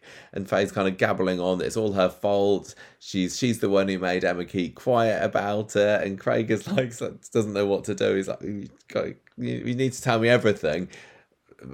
We thought maybe because, he's a good police officer and he's just trying to get the full story, but no, of course not. Meanwhile, we have Emma at the funeral. Ted's grandson is there. future boyfriend alert? Are we thinking about this guy? Well, whenever I'm at a funeral, I do exactly what he did, which is to find somebody and go, oh God, I'm glad you're here. My granddad's funeral is full of old crinkly bastards who are about to pop their clogs. Yeah. At least you could be my friend. Why don't we talk to each other about my granddad and how guilty I feel about the fact he wasn't here? And one thing he said to me before he dies is that he hopes he gets to eat one last ginger nut, and that he's really sad that he's very slow at crossing the road, and he hopes he never inconveniences anybody. Speaking of the ginger nuts, I think that's what Craig is most concerned about when Faye's telling him the story about what happened. He's like, what? You're a ginger murderer? What the hell? She's kind of telling him. Basically, the more she tells him about this story, the worse it gets, and the deeper the hole that she's digging for herself. There you go. Let's think for Leo to investigate, Gemma. She's she's just like, he's asking, how do you know her and how did you know him? And she's like, oh. Yeah, but she tells a bit of the story where she hit him, and that's bad enough, and then goes back to the flat, and then she reveals that they went back later and found the dead body, so they knew all about it. No, hang on. You're talking about. I'm talking about. I'm talking about Emma and the grandson. You're talking about Faye and Craig. We're not listening to it. I don't like listening to you. Right. So anyway, Craig finds out all about this. Meanwhile, Emma gets a text from Faye with this picture from the Gazette website, the e-fit of herself, and it says, "Police seek mystery woman after OAP death, weatherfieldgazette.co.uk. This is on the Gazette website. Get out of there now and delete this message." They'll never find out. Faye learnt all the tricks from her spell inside. Delete your messages, you'll be fine. They can't trace you. So Emma desperately starts trying to hide her face with her scarf, and this guy's still going on about it, how about tragic this whole situation is, and I'm so sad that my granddad's popped his clogs and everything, and we wanted to be cremated, but then my dad said that they wanted him buried just in case the police need to dig him up again for evidence, and Emma's blubbering away there, and this guy's there's just kind of touched you really sad about my granddad. Yeah, because I can't. What did she say about how she knows him? Just like as a neighbour or something. I can't remember. It doesn't matter, does it? So Faye is digging away. She says, "Oh yeah, just one more thing. It gets worse. Just one more thing. Emma was maybe a little bit drunk when I hit this guy in the car." And Craig's like, "Don't worry, as long as nobody knows." Imran knows. We told Imran. Yeah. Craig at this point is crying, and I thought he got his reaction was too intense too quickly, because he should have saved his tears for later on, because it just got worse and worse and worse. But he started crying immediately as soon as he heard this. Maybe just mad because of all that time he wasted on the crutch. I think he's mad. Can I just say, she never went, he's the guy who had the crutch. He still doesn't know this, Craig. No, I know. He's going to be mad about that. He's going to want that 20 quid back. What Craig is most worried about is that he's the guy with the loosest lips in the whole of the street, and now he's being told to keep a secret. And if he does blab, as per, as form... as he got form for, yeah. He's gonna get his girlfriend in trouble for it, and no more nookie for him. Yep. So what's he gonna do? Gonna have a sit on a bench? That's what. And David finds him there and says, "Oh, you're looking sad, Craig. Yeah, Faye's dad's in hospital, isn't he? That's a bit rubbish." One thing that Faye said, sad. Which is a good point, and I can't remember if she's lying or not, which was basically, it was Ted who said, "Don't tell anybody. I don't want you to call the police or have anyone fuss over me, because I don't want to go into a home, and I don't want people to think I can't cope with for myself. And it was my fault because I shouldn't have walked into the road in front of your car." Yeah. And so she's kind of like saying, "Oh, and Ted wouldn't want us to get in trouble. It wasn't really our fault." Because really, at the end of the day, it was an accident. And whether or not Emma was drunk or not, I don't know, but she couldn't have stopped Faye from hitting him. No. Because she doesn't have dual control over the car, and she can't access the brakes. No, the guy just came out of nowhere. And he came out of nowhere, and if she had been driving and she was fully sober, she probably still would have hit him. And Ted didn't want to phone an ambulance, and so he would have died anyway. And who knows whether or not, if the ambulance was called, he would have died, So Just all the deception afterwards, It's all the deception, and now they've pulled Craig in. Although, yeah, Craig's managed to convince himself that it's not so bad, really, because at the end of the episode, he comes in and announces that for once he is not going to blab to all and sundry about this. He's going to keep their secret, although he is rather mad about it. Well, this is what he says to Emma and Faye. Yes. Because Emma gets home and finds out that Faye's said this. Yeah. And you also mentioned that Craig was sitting on a bench, but this is when David finds him. And no, I said that. I mentioned that. But I don't really know how that conversation ended, but it did. Well, it's mostly just, I thought it was just Craig saying, oh yeah, it sucks that Faye's dad's in hospital, isn't it? That's what it is, really. And it's kind of making Craig see, Faye's already going through the ringer at the moment. Good job, nothing else is going to come and make things worse for her, eh, Craig? And that's what makes Craig decide to go against his Peletian oath. Yeah. So that was that. Maybe he'll story, shut up really. about that bloody crutch now. I think he's given up on the crutch now, although it's probably going to come winging its way back. I don't think that anyone's going to bring it up again, which is annoying because I would have liked to have seen him when he finds out that all this time he's been banging on about this crutch. It's been the crutch that was owned by Ted. They better say something about it, because I've invested a lot of time in this crutch in the last week. Maybe we'll have to see. So what do you reckon's going to happen? I mean, Faye's got a hearing on Monday. I'm assuming that she's going to be let out, do you think? She's going to be told she doesn't need to go back in the clink? I don't think she's going to get told she has to go back in. But I just don't know where this is going to go. I think Craig's going to end up messing up at work or something. Craig is utterly Teflon. Didn't he get a little bit in trouble over the racism thing last year about... I can't remember how that ended up. He was a pariah because he dobbed his friend in. Well, not his friend, but... Okay, so he's in trouble already a little bit about... Trouble. No, he's in trouble about the crutch thing for wasting police time there. And I think, really, if they were to launch an investigation into PC Tinker, he'd be out that door, wouldn't he? I think he's going to have a bout of conscience and he's going to mess up at work because he can't stop thinking about how terrible it is, and he's going to blurt something out or he's going to do something and then he's going to get fired. And then he's going to mope around. I hope so. I hope he gets watching old episodes of Columbo. Police officer. Anyway, I quite liked, I have to say, the twist when it came up about the bruising maybe pointing in the direction of this car accident being the thing that killed I just think it's obvious the car accident that killed him. It could have been something else, couldn't it? Well, it's a bit late to find that out now, isn't it? Yeah. Okay, But I think that Emma's going to get close to this grandson and then she's going to confess to him. Yeah. And then he's going to say, oh, it's what he would have wanted. And he would have wanted hit by a car after being chasing after a packet of ginger nuts. He always wanted me to have a girlfriend who was a bit on the lam. It really, really does look like Emma and this other chap are going to get together. But then that adds kind of a bit of long-termedness to this story, and I don't think it's really got the legs, what it takes to keep going much further.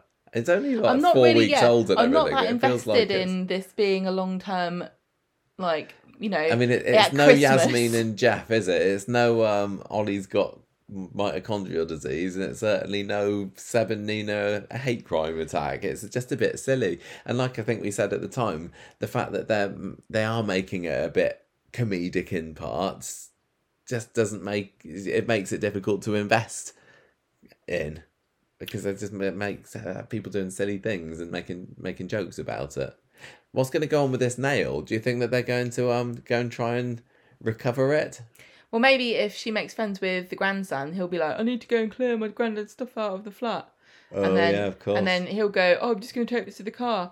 And then she'll go, oh, I've nearly got it out of the thing. And then she'll hold it aloft. And then he'll come in and go, what's that? That's it, Where Gemma. did you get it from? And then there'll be a cliffhanger. And then the next episode she'll go, oh, it just fell off my hand. And he'll go, but the rest of your fingers don't have nails on it. And she'll go, oh, yeah. Oh, I'm so stupid. I must have lost the other 9 down there as well. They've gone. What am I like? Right, Gemma, Daniel, Lydia, Daisy, go. On Monday, Lydia sees Asha and Amy and tells them how much she supports their protest. Oh yeah, because this is the end of the skirt and the issue story, isn't it? Which didn't go anywhere. That was literally a 1 or 2 week story about upskirting. Sold that, everybody. Let's get back to... Well, at the end of last week, Mrs. Crawshaw said, let's do consent workshops, right? Yeah. And then on Monday, this is when Lydia's like, well done, everybody, you're great. And Amy says, remember that thing about the love poems and you writing and Mr. Osborne and Summer and everything? And Lydia's like, what are you talking about? So she asks a bit more about this when she meets up with Daniel, and he tells her all about the accusation. And Lydia's like, I don't know why you didn't tell me about this. And she gets a notepad out of joint. So she goes to the pub and Sarah's there. And Lydia's saying, I'm thinking about ending things, about all this stuff I didn't know about. And Sarah says, well, his love life has been a bit of a car crash. Daisy's listening in and says, actually, he is a good man and there was nothing going on between him and Summer, which looks a bit defensive. So Lydia clops round to Daniel's flat and says, you know what? You're a lucky bloke, you are, because I was talking about you earlier and Sarah and Daisy were both standing up for you. And she's kind of suspicious about why Daisy is so defensive. But she also says, I agree with them. You are a good man and I'm going to stay. Yes. So on Wednesday, Daniel's looking for Lydia at the factory, but she's at the chiropodist. I wrote down this, Gemma. This is very important. She's With at the chiropodist with Finn, yeah. We got to remember that's going to come back. Now, does Adam have any reasons to be going to the chiropodist? Is this inherited? It's covered in corns. Sarah digs for more information about how the relationship is going, and she says that Daisy's been singing his praises to Lydia, but then the phone rings and it's Peter or something. So Daniel goes to the pub, sees how Daisy's doing. She says, I missed you. Then Lydia walks in. And she says, as a friend. And Lydia's very suspicious again, drags Daniel back to the flat again. Daniel and Daisy give each other a look. Back at the flat, Lydia is making small talk. She's asking him how come he's not going out with Daisy anymore. Yeah, she likes how nothing still hold the torch for you. Etc. And he just kind of keeps giving these wistful looks. And so does Daisy at separate points during the week. On Friday, Daniel tells Max that he was expecting to see him at the consent workshop, and Max says, it's nothing to do with me. I didn't have anything to do with upskirting. I don't know why should I go to a consent thing. I didn't do anything wrong. So Daniel has his lunch in Victoria Gardens and Daisy finds him, and he's saying, well, so I don't know what the point of having these consent classes are, because only the kids that go to it are the ones that already know what they're supposed to do, not the ones that are naughty and need actual consent classes. Well, I kind of thought that Mrs. Crawshaw was making them mandatory. They should be mandatory, otherwise they're absolutely useless. Well, they were able to put them together quite quickly, weren't they, as well? When was it? It was Friday, she said we're going to have consent classes. Anyway. A week later, because teachers have got plenty of time for just it's easy, putting together whole courses. Yeah. No means no. That's it. Daisy says, look, why don't I help you with my power of social media? Why don't we do a TikTok? That will help the children learn not to touch one another or take photos without permission. Well, yeah, it worked when Summer put the Instagram post about her school the other week. Yeah, fight back. Fight fire with fire. After school, Lydia says to Daniel, I've got some tickets for us to go to a poetry slam in town. And Daniel says, sorry, I've got to go do some... What is a poetry slam? I think it's just when people angrily make up poems at each other, which is understandable because poetry's rubbish, and I would be angry if I was forced to do it. It's just people politically talking in rhymes. Okay. It's not even good poetry. It's like not limericks or anything. Every so often I just sit by myself and I think about poetry and how much I hate it. Really hated poetry, didn't you? Did whatever you could to avoid it in your English degree. I nearly didn't get my qualification because I didn't do enough poetry units, because I was like, why? Anyway, he's like, oh no, I can't go to this poetry thing because it's boring. No, I can't go to it because I've got a social media thing with Daisy. Don't worry, I don't fancy her or anything. Later on, they've sorted out the consent thing. They've done loads of TikToks and everyone wants to go to it now. Everyone's like, brilliant, tell me more. About why you shouldn't put your cameras out your girls' skirts. Exactly. He says that he's in her debt. Then Daniel tells David, he sees David and Max when he basically says, "Oi, how come you weren't at this class?" And Max is like, "Oh, I don't have to go." And David says, "Actually, Max, you do have to go. I promise you, Daniel, he will be there at the next meeting." And Max is trying to get out of it. And he said, "Oh, I'm not a perv." And David says, "I don't care. You're going whether you like it or not." So this is kind of linked to David's rape, isn't it, a few years ago? And that's probably why he's quite mad about it and insistent that Max goes, because David is like saying, well, this is sexual assault. Yeah. This is all going to come out, I'm sure, in some heartfelt scene when it makes everyone feel awkward. Yes, because Max doesn't know, does he? No, I don't think so. Later on, Lydia comes in to the pub and Daisy and Daniel are still having a giggle. And she says, "We're supposed to be going to this poetry slam. Are you going to come or not?" And he goes and they both still have a lingering glance. Yeah. So, and Daisy's laughing because who goes to poetry slams? But mind you, I think she likes the poetry slam about as much as Daniel would have liked going to the influencers party. Yeah. So I'm not really sure I buy Lydia being into poetry. Well, she was reading that book that he liked the other week, didn't she? So we know that she's... What book? No, do you remember? She was reading a book at the bistro and he comes over and's like, "Oh, I've read that book, it's great." I read book. Yeah. No, it's fine. I mean, it just seems like this is a little stopgap before Daniel and Daisy inevitably reunite, doesn't it? I just wanted to get on with it at this point, really. Wow, I'm sorry to all poetry fans. I'm sure poetry is fantastic. Okay.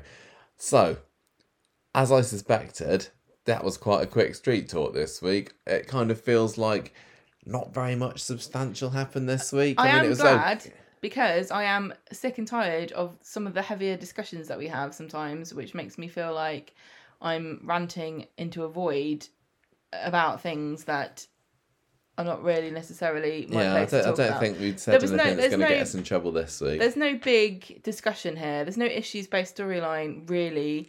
I mean, the preservation of hobnobs is an important one, but I think we all agree that you shouldn't run over old men and leave them to die in a flat. I think you're right. Hoover. I mean, you should hoover up before the man dies if you're going to do it at all. So, I mean, out of all those stories, I don't know which one I would say interested me the most. A lot of them had silly elements to it, and obviously there was Sally having a wee. Ridiculous. And this isn't the first time that we've had a go at Ian McLeod for his wee fetish. Seems to be. What are you saying? Well, that's a bit harsh. Well, they had the big pile of poo. They had Tiny the horse having a wee. They had as well. I'm sure there's been more. I don't. You make it sound like we're regularly talking about it. Once or twice we've mentioned it. I can't remember. I'm sure we've pointed out before. I think you're being too much wee in Coronation unnecessarily Street. harsh here, because I think humour. Bodily functions are a well-worn part of British humour. The joke is, though, of course, that nobody in soap operas ever goes to the toilet. They do if it's in a jug or in a garden. Then we had the Bernie story, which was okay, but I mean, the fact that it was linked with Chesney and Gemma just made it a bit like to me, and I'm still not absolutely loving Bernie. She's fine. I love Bernie. The Jenny story was okay, but it felt very kind of B story-ish, didn't it? And I don't really like Leo. One thing I want to say about the Bernie thing was that it did feel at the end of the week, Bernie was like, "Oh, good, this part of my story's over, everything's back to normal again," and it didn't feel like that was justified at all by the fact that everything has gone completely wrong. And also, what are the police going to say? I mean, if they dragged Sally out from the hospital by her dying husband's bedside, what are they going to do to Bernie? What are they going to do to her? Also, what are they going to do to Joseph? Because there's no doubt in my mind that he did a wee up in the attic. Do you reckon? Absolutely no doubt in my mind. So we had that story. We had the Jenny story, which my scene of the week this week by far was Jenny realising who that guy is, and when Leo comes out of the hospital. There was the Craig story and there was the Daniel one, which was kind of fairly nothingness. So I don't think that I can give this any more than 2 first edition Shakespeares for 10p in a charity shop out I of 5. like the fact that Daisy thought that was remotely possible to find. I didn't find it as bad as you. I thought I didn't think it was bad. I just think it was very kind of rare. It was like not particularly exciting. I was outraged at the audacity of Coronation Street to expect me to buy any of what happened with Sally this week. I don't like having my intelligence insulted, and I don't like having characters act completely contrary to very well established personality types that we've this has for been drama for or years. lols. This has been for years and years and years. Sally has been the same, and there's no way. No. There's no way that she would do that. And there's no way that most middle-aged women would do a wee in a park round the corner from their own house. I just want to keep reminding everybody this. Round the corner from her own... It's not a simple matter to do a wee if you're a lady and you're wearing trousers, which I assume that she was because she normally wears trousers. You have to balance and everything. And when you're a bit drunk, I think you'd rather just sit on the porcelain throne and do it, wouldn't you? I think so. I'm Any gonna give characters of the week? Oh, no. Oh, sorry, you haven't scored it, have you? Go on. I'm going to give it 3 bionic hips. Ah, nice, okay. So I think 3 is a pretty good... Is this good... Blanche's Polish hip? Do you think that I think we need to have it to the street? a versus between the two. I think I'd rather... The bionic hip and the Polish hip, yeah. I didn't think it was that bad. I found some people very irritating this week, but I think that we're supposed to. I think you're supposed to hate Chesney. I think you're supposed to think... oh gosh, Emma and Faye, you pair of nutters. You know, it's supposed to... Sometimes Coronation Street entertains and hooks you in by irritating the hell out of you. And that's what the tactic was this week. And I'm going to give my character of the week to Bernie. I thought you would. I mean, I think we're supposed to have a lot of sympathy for Bernie. I don't know, I'm starting to feel guilty about how sympathetic I am towards Bernie because am I just a scallywag at heart? Because I don't know how much she did that evil and wrong.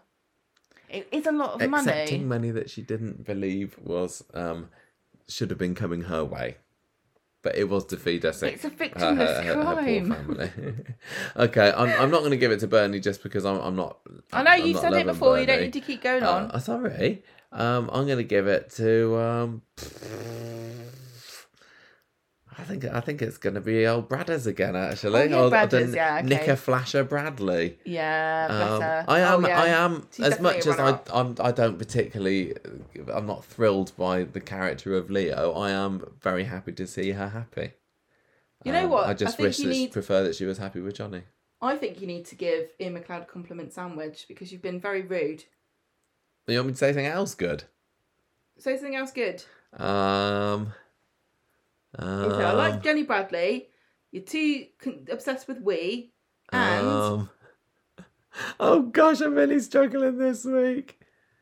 I'm glad that it looks like Daniel and Daisy are on the cusp of going back out with each other again. That's not a compliment, but okay. It's just fine. It's fine. I've had a busy week. I'm tired, so yes, I'm just having a bit of a moan. Hard week this week. Okay, let's move on. Let's move on because there is news. There's news.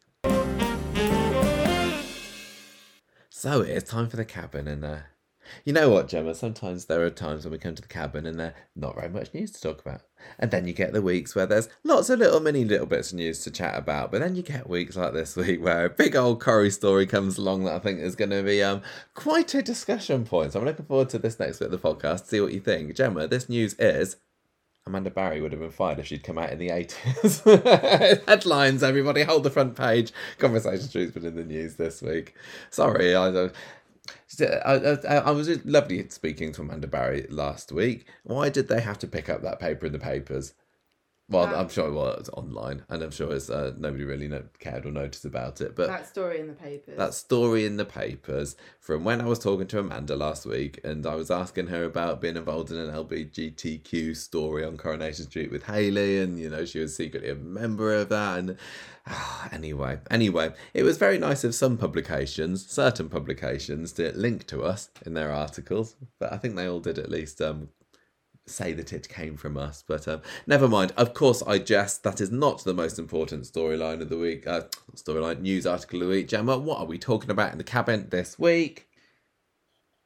Changing the times. Yes, you've remembered this happened to be. Well, I don't know why you're asking me this. You don't even have the notes open. You know what we're talking about. We're talking about You're like testing me. I'm not testing you. I'm just Coronation Street is moving schedules so that it's on for an hour instead of 2 half-hour every episode. Yeah, they are cutting down to 3 episodes a week, which people have been saying for years they should do. But the difference is that they're not reducing the size of the episodes because they're going to be an hour long. And the production codes are still for 2 separate episodes. Yes, there's lots of. I've got tons of notes about this. So how it's going to be affecting most viewers is that rather than being 7:30 and 8:30 on Monday, Wednesday, Friday, it's now just playing all the way from 8 until 9. And this is happening in March. I don't think we've got a specific date in March. I thought it was only March. I thought they said in March. No, it is. No, it is from March. It's happening. This is a permanent change that we're going to here. So, are you sure? Yes, absolutely. I thought it was only March when I.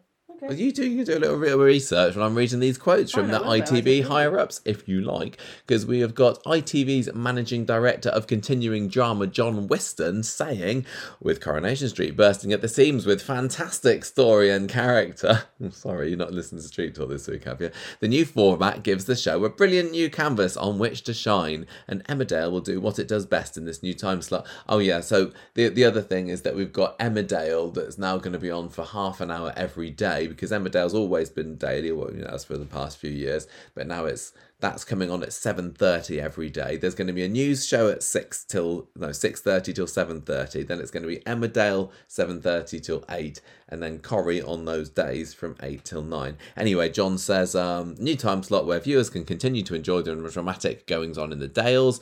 And then we have ITV's Managing Director of Media Entertainment, Karen Lygo, adding the nation's 2 most popular continuing dramas, Coronation Street and Emmerdale, are fundamental to the success of ITV, and we know that, as with all dramas, viewers increasingly watch them whenever and however they choose. The new scheduling means that viewers can watch them live on TV in one go in a continuous soap fix, as well as on the ITV hub, where they are regularly in the most watched shows every month. Yeah. So this seems like just a bit of a push to get people to watch them on the hub, don't they? I mean, I know that they're trying to go that way, trying to get more people watching online, but this seems like saying, well, if you don't like where it is, you can always watch them on the hub. Yeah, watch them on the hub if you don't like it. I don't think it's saying, I hope it's not saying that we are also going to be releasing them on the hub before normal TV. It hasn't said that. I mean, do you think that there's any chance that that's what that's going to be like the second? That's going to happen. What do you think it's going to happen at this time? Are they just kind of stealth, not announcing it yet? But it feels like it's maybe a bit of a stepping stone towards that. I don't know. But anyway, Gemma, what was your reaction? We started having a bit of a conversation about this in the car the other day, didn't we? And we didn't want to... Well, you started trying to talk to me in depth about it, and I said, don't talk to me now, talk to me on the podcast. Save the opinions until Friday. So go on, Gemma. What's your thoughts? Tell me what your thoughts are. Why? I've been talking loads. Remember, the thing that most people are noting in this change is that it puts Coronation Street up against EastEnders on certain days. Well, yeah, every day that EastEnders is on, it's either going to be clashing with Coronation Street or Emmerdale. And normally there used to be this sort of tacit agreement between all the soaps, the big ones. We won't be on when you're on because they don't want to be in direct competition. But this feels like a power move, like they're going for the kill, doesn't it? I don't think that. I genuinely don't think that that's their intention, because if it is, it's incredibly arrogant and short-sighted. I agree. No, I don't think... I think that soaps work best when they're in competition with each other. Yeah. But not so directly head-on competition as this. The genre of soaps is precarious, as we all know, because of changing viewing habits. And EastEnders definitely seems to be in trouble more than the rest because its viewership figures have declined more than the other soaps. So if they want to try to I just think trying to force the BBC to get rid of EastEnders would be a really stupid, suicidal move for ITV to do, because the fewer number of people watch soaps, the fewer number of people watch Coronation Street. I just think that in a little bubble together. It's not like all the EastEnders viewers, like if EastEnders gets cancelled, which I don't think is going to happen, they're not going to all suddenly start flocking to Weatherfield, are they? And say, oh well, we just need any old soap, Coronation Street will do. It can't be that. I don't think that they could hope that would happen.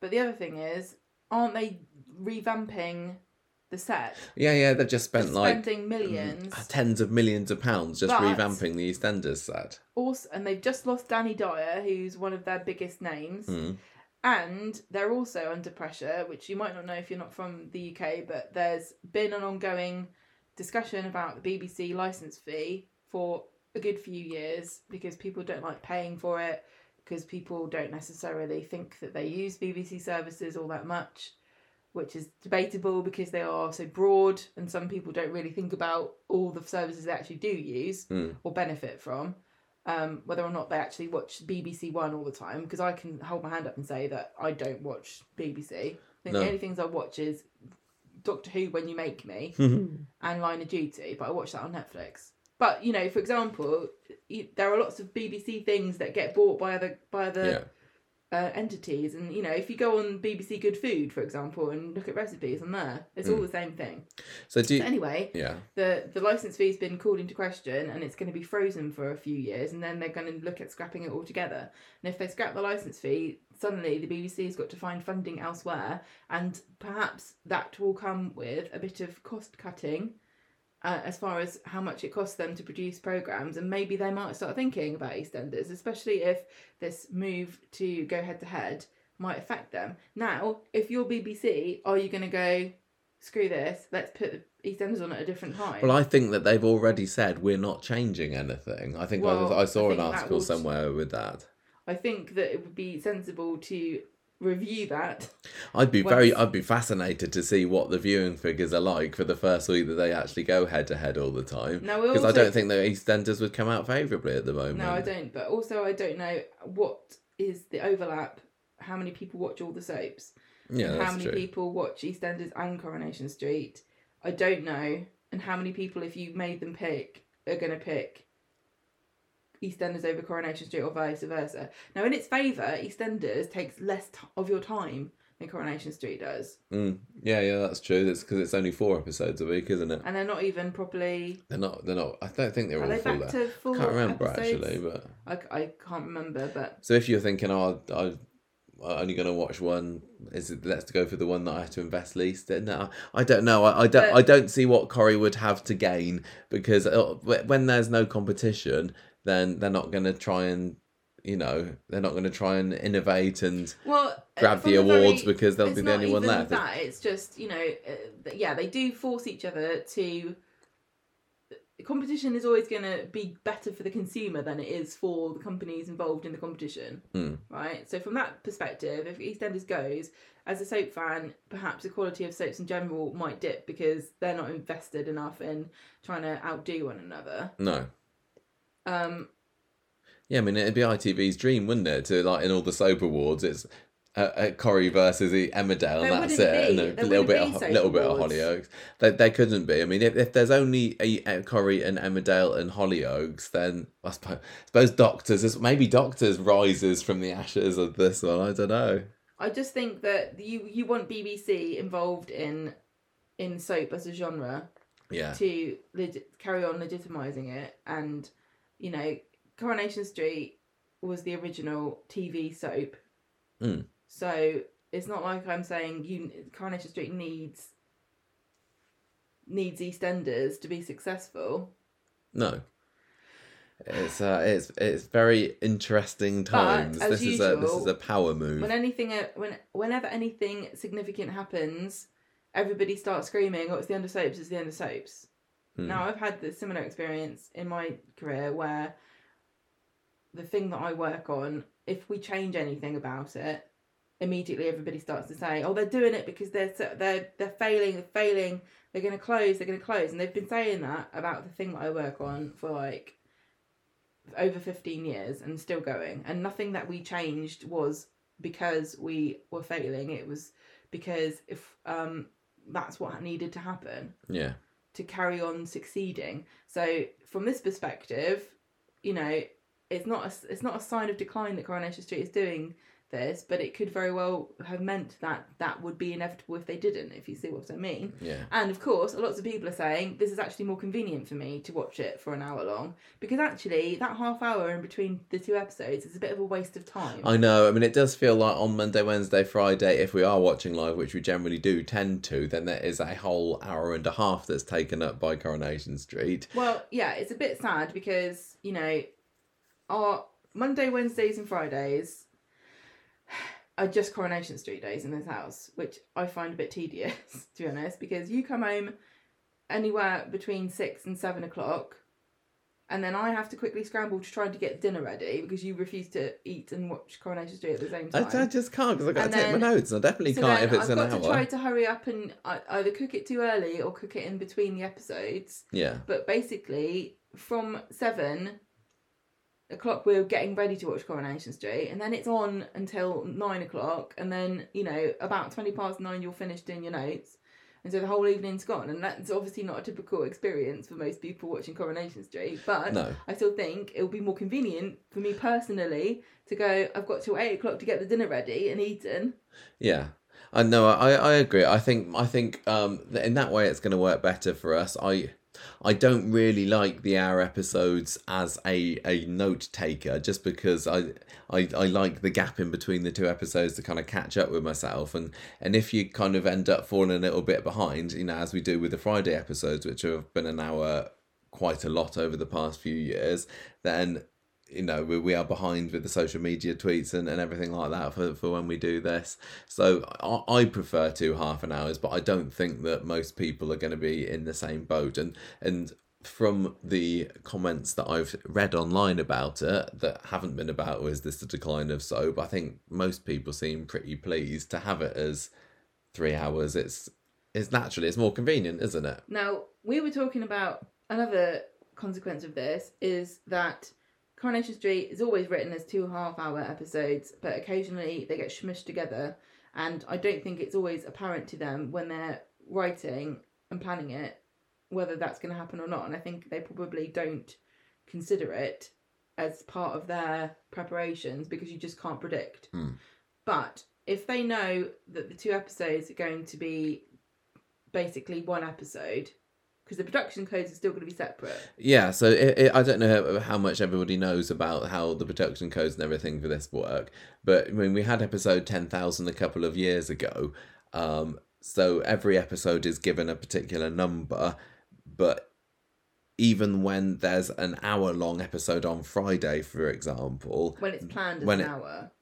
Sorry, carry on. No, when it's I don't think it's ever really planned as an hour. I don't think that ever particularly happens apart from, you know, around Christmas. But like tonight's episode was an hour, but that's got 2 episode codes. So, and that's how they're going to carry on. So even though there will be 3 episodes a week now, there's actually going to be 6 episode codes. So we'll you know, where we give our episode codes at the beginning of the episode, it'll still cover 6 episodes. That's a long-winded way of saying it. Because they sell these to other... Yes, Coripedia did a little bit of research on this on Twitter the other day, and they said overseas transmissions could still remain half-an-hour slots, and there may well be unexpected schedule changes which require half-an-hour transmissions, so they are still very much split-upable into 2 episodes. But I also want to add too, I think that a lot of the workflow revolves around chunking it to half hours. Yeah. So sometimes when you watch an episode that they put together as an hour, beginning it will say directed by, and it will have a bunch of names because they all directed the first episode and another bunch directed the second episode.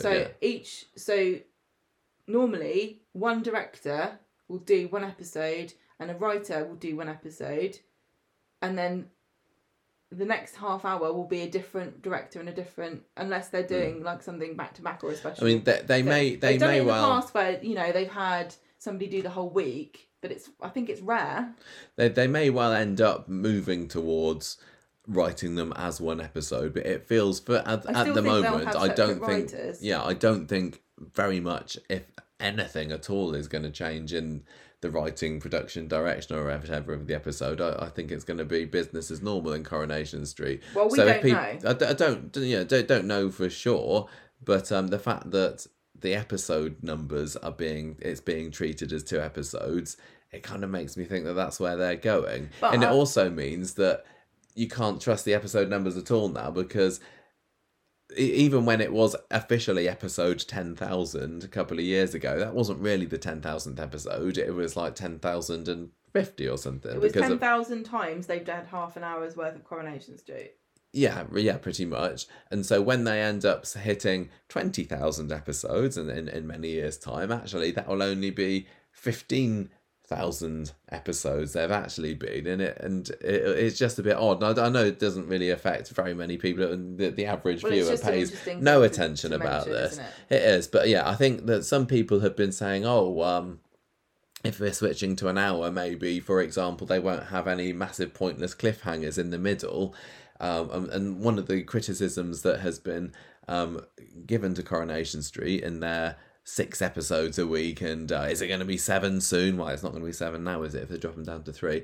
But is that they always put in these artificial cliffhangers to keep people coming back after Paul O'Grady for the love of dogs in the middle, and so they don't need to do that. But I think they still absolutely will. I think it's going to. I really can't see how it's going to change anything at all. I think it's going to change anything, but I think it should. Absolutely. Does this give an opportunity to, somebody who might become a producer after Ian McLeod leaves, whenever he decides to?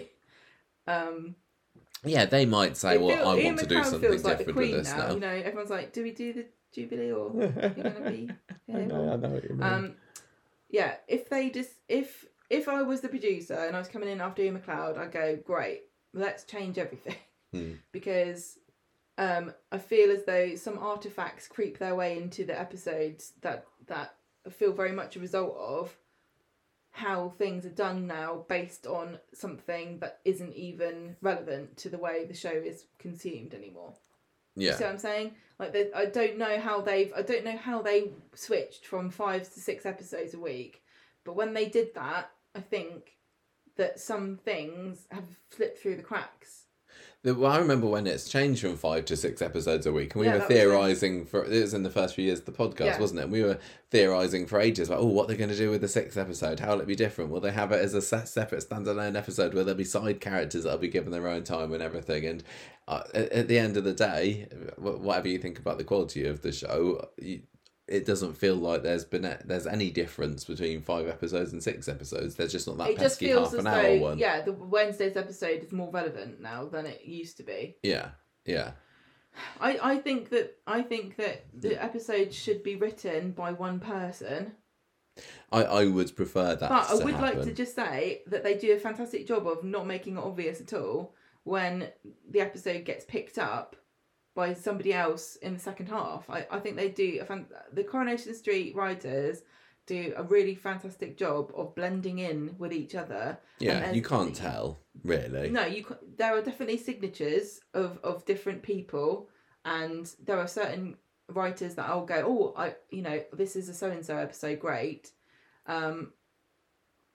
And they have individual flair, but it's not so much so that somebody who doesn't really pay attention would go, what's happening here? This seems really odd. But I don't know, the pandemic's changed a lot of things, and I think it's more difficult for everyone to get together and stuff. I just think that I would like to have, if they're going to change stuff, let's change some things for the better too. Use this as an opportunity to make things a bit more coherent and consistent, I think. Yeah. Like, for example, Sally Metcalf doing a wee in the blimmin' on New Year's Eve. So do you think on the whole, would you say that this is good news or bad news that's happened?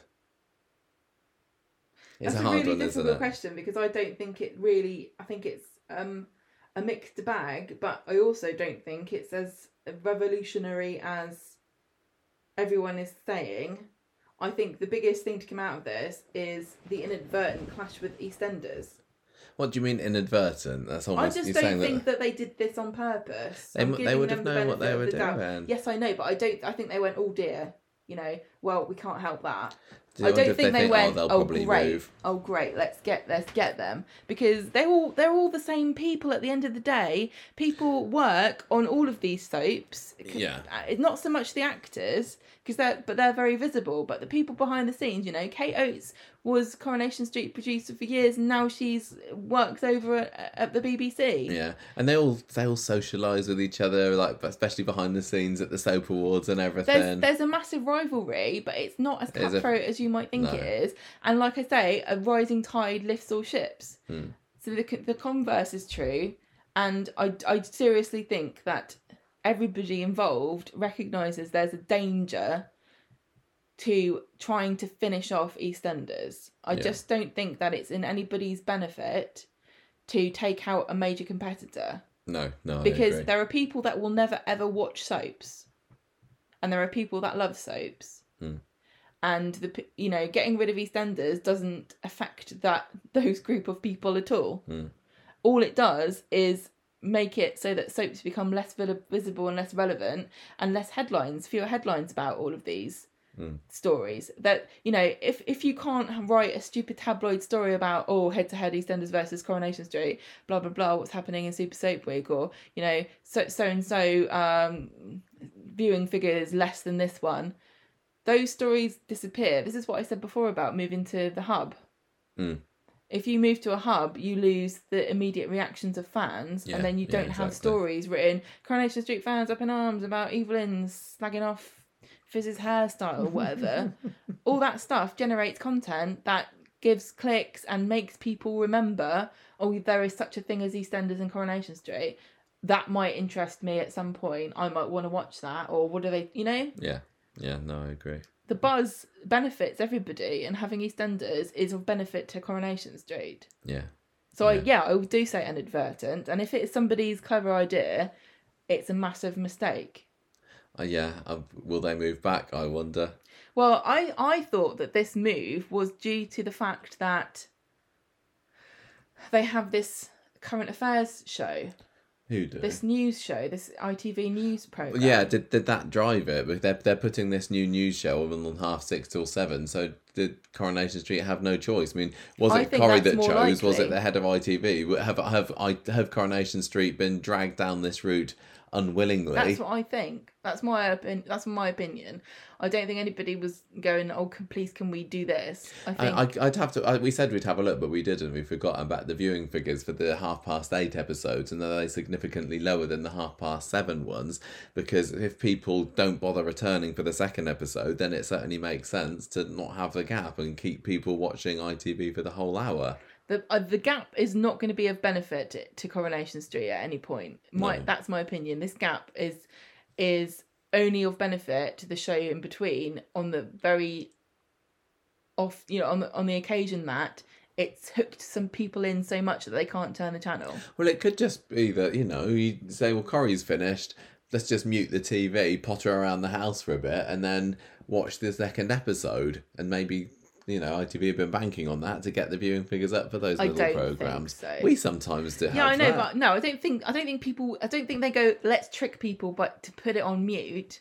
I think what you're saying has an element of truth in it, in that I can't be bothered to turn the channel over. Paula Grady's not that annoying. I'll just watch this. That probably happens. Yeah. That's what I'm saying. I don't think it benefits Coronation Street. It probably benefits the programmes that might not get viewers in between. But I also think that if ITV thinks this news channel is important enough, this news programme's important enough, and it's going to get more viewers than, I don't know, Ainsley Harriott cooking a crab. Yeah. Let's focus on what we think is going to get stuff, instead of shoving things in between Coronation Street and hoping people don't turn the channel over. Yeah.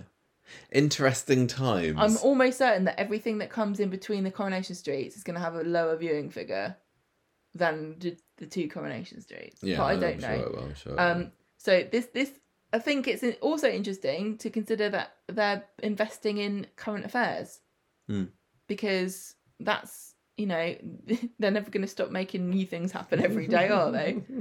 No news today. Okay, well, there we go. Yeah, that's what we think. And that's pretty much it for the news this week. Apart from, speaking of schedules, next week's Corrie is Monday, Tuesday, Wednesday, because there's football on Friday. So we get to finish early for the week again. Let's go to Bruges. No, let's not. Oh. Don't fancy it. I've got parents' evening next week, unfortunately, Gemma. What, on Friday? No, not Friday. Not Friday, that's true. Okay, well, let us know what you think, listeners. I'm very interested to hear more opinions on this, and if there's anything that we missed or that Gemma missed. You did lots of talking there. You were very good, very articulate. I just think that they're hoping that if it clashes between Corrie and EastEnders, they're hoping that you'll pick to watch something on the Hub, and I think that they're saying we don't care whether you watch Corrie on the Hub. Which as I a think way is of quite getting bold. us used to it, so that eventually they can just go Hub only, or maybe, I do think. There's no way they'd do Hub only for Coronation Street. It costs too much money. Or at least having them early on the Hub. Yeah.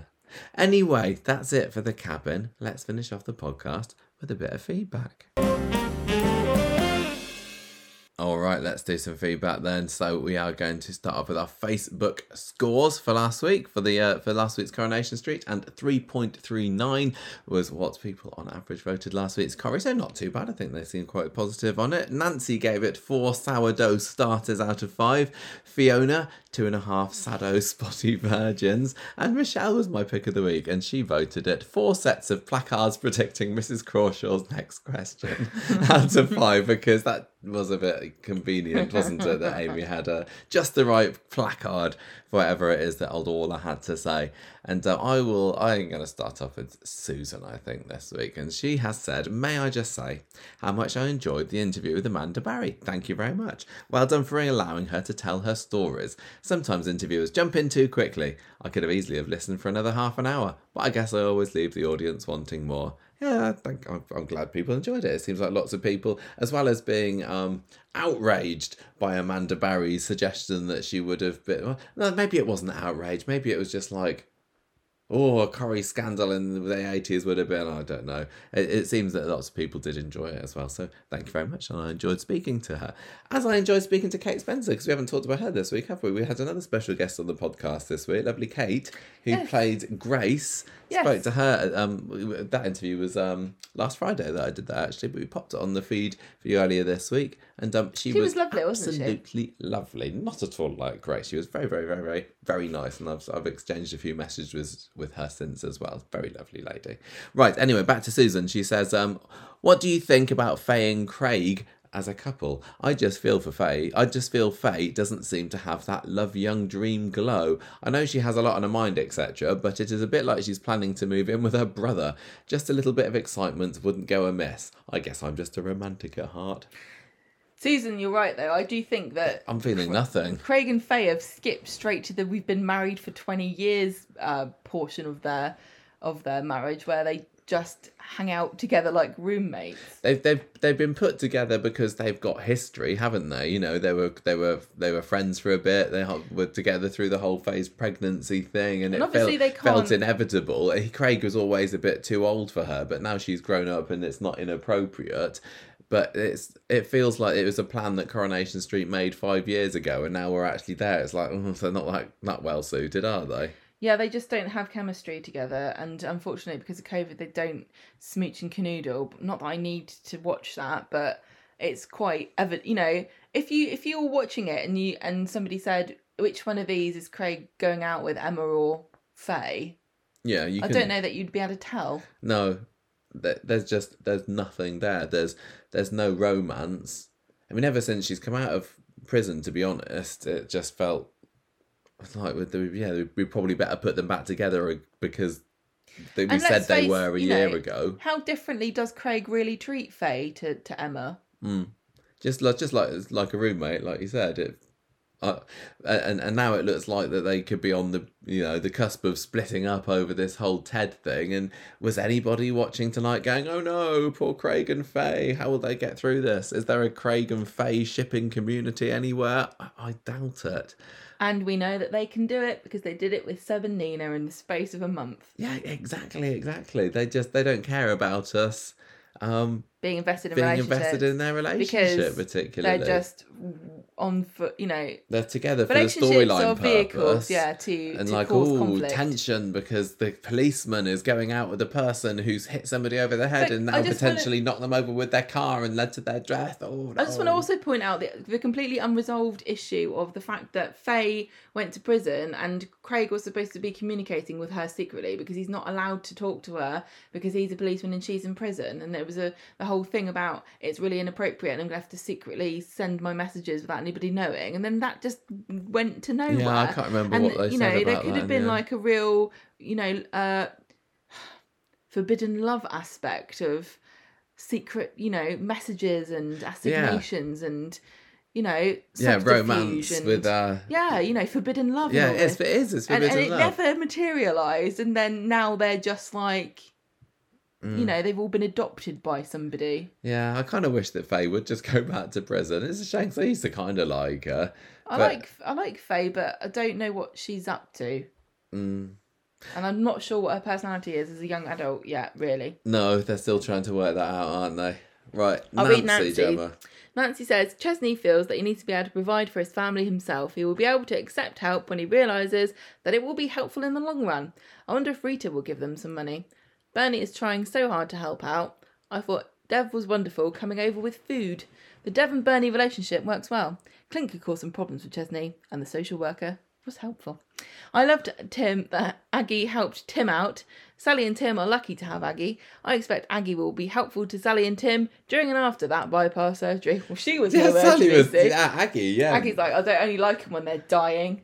I played my part in the story, getting Sally to suspect that I'm having an affair with Tim. Well, if there's no drama, I'm not interested. Now he's actually, recovering. Nah, boring. Who needs a nurse? No, nobody.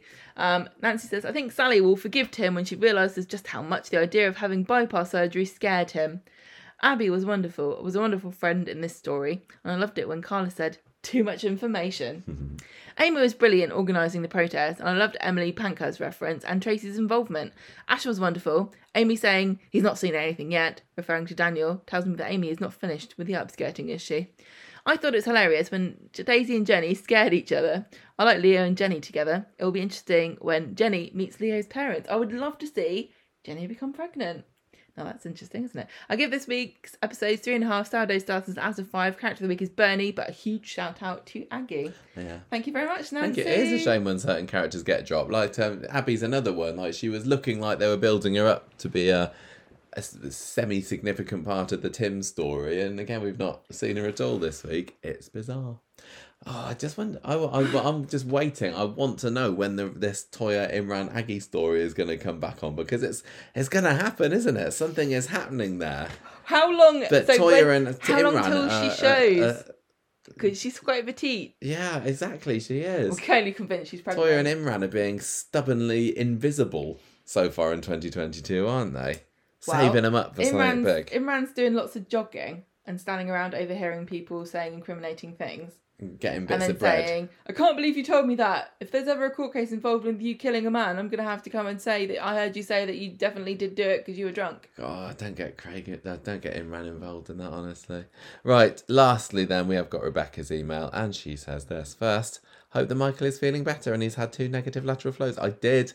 Yeah, COVID, no more COVID. Not going to get it again. I've had enough of this now. Fed up with it. Yeah. On to Corrie. First of all, Chesney isn't it... I'll say that again. First of all, Chesney, it isn't charity if it's a gift from Gemma's mum's partner. I would have snapped Dev's hand off. I agree with Bernie and Dev not being suitable, but they have discussed this in the past and both actors work well together. However, I think that Bernie accepting the money from Clint might come back to haunt her. Correct. I did like her not taking the money then after she went back. After she overheard Chesney. Yeah, I just can't read this evening. I'm just too knackered. Where am I even in my notes?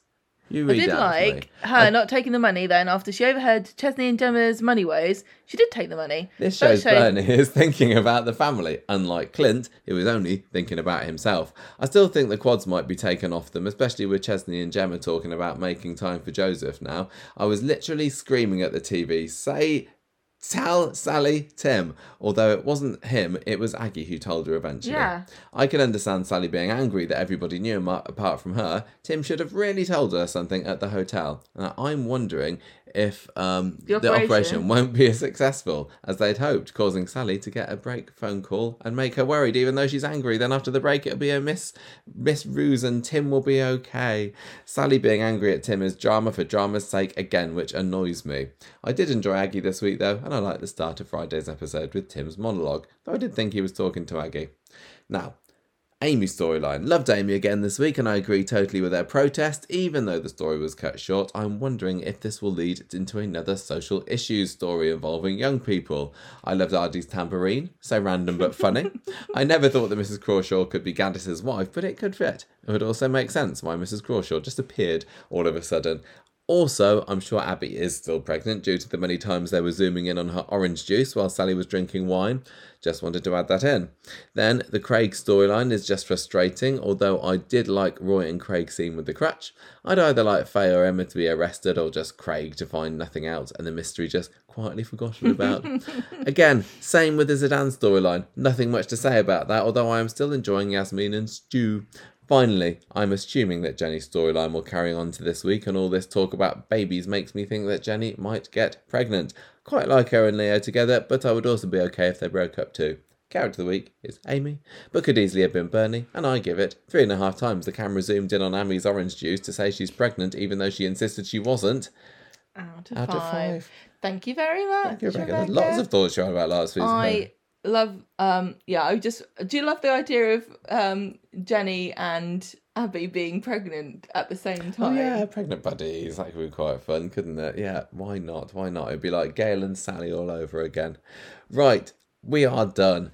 Sorry, it's another short podcast this week, everybody, but I did say at the beginning I'm knackered, but, if Coronation Street had been a little bit more compelling, we probably could have squeezed a little bit more chat out of it. The thing is, a lot of the street talk length depends on me ranting or there being some kind of very important issue that needs to be discussed or predictions. Yeah, exactly, predictions. If we're really hooked into something, it was just it's just going on. Yeah. Well, I don't know what's going to happen and I don't really care. I'm ready for a change because I started off the year saying, it's nice we've got change of stories. This Faye and Emma thing seems fresh and new, and Tim's heart problems, that's new for 2022.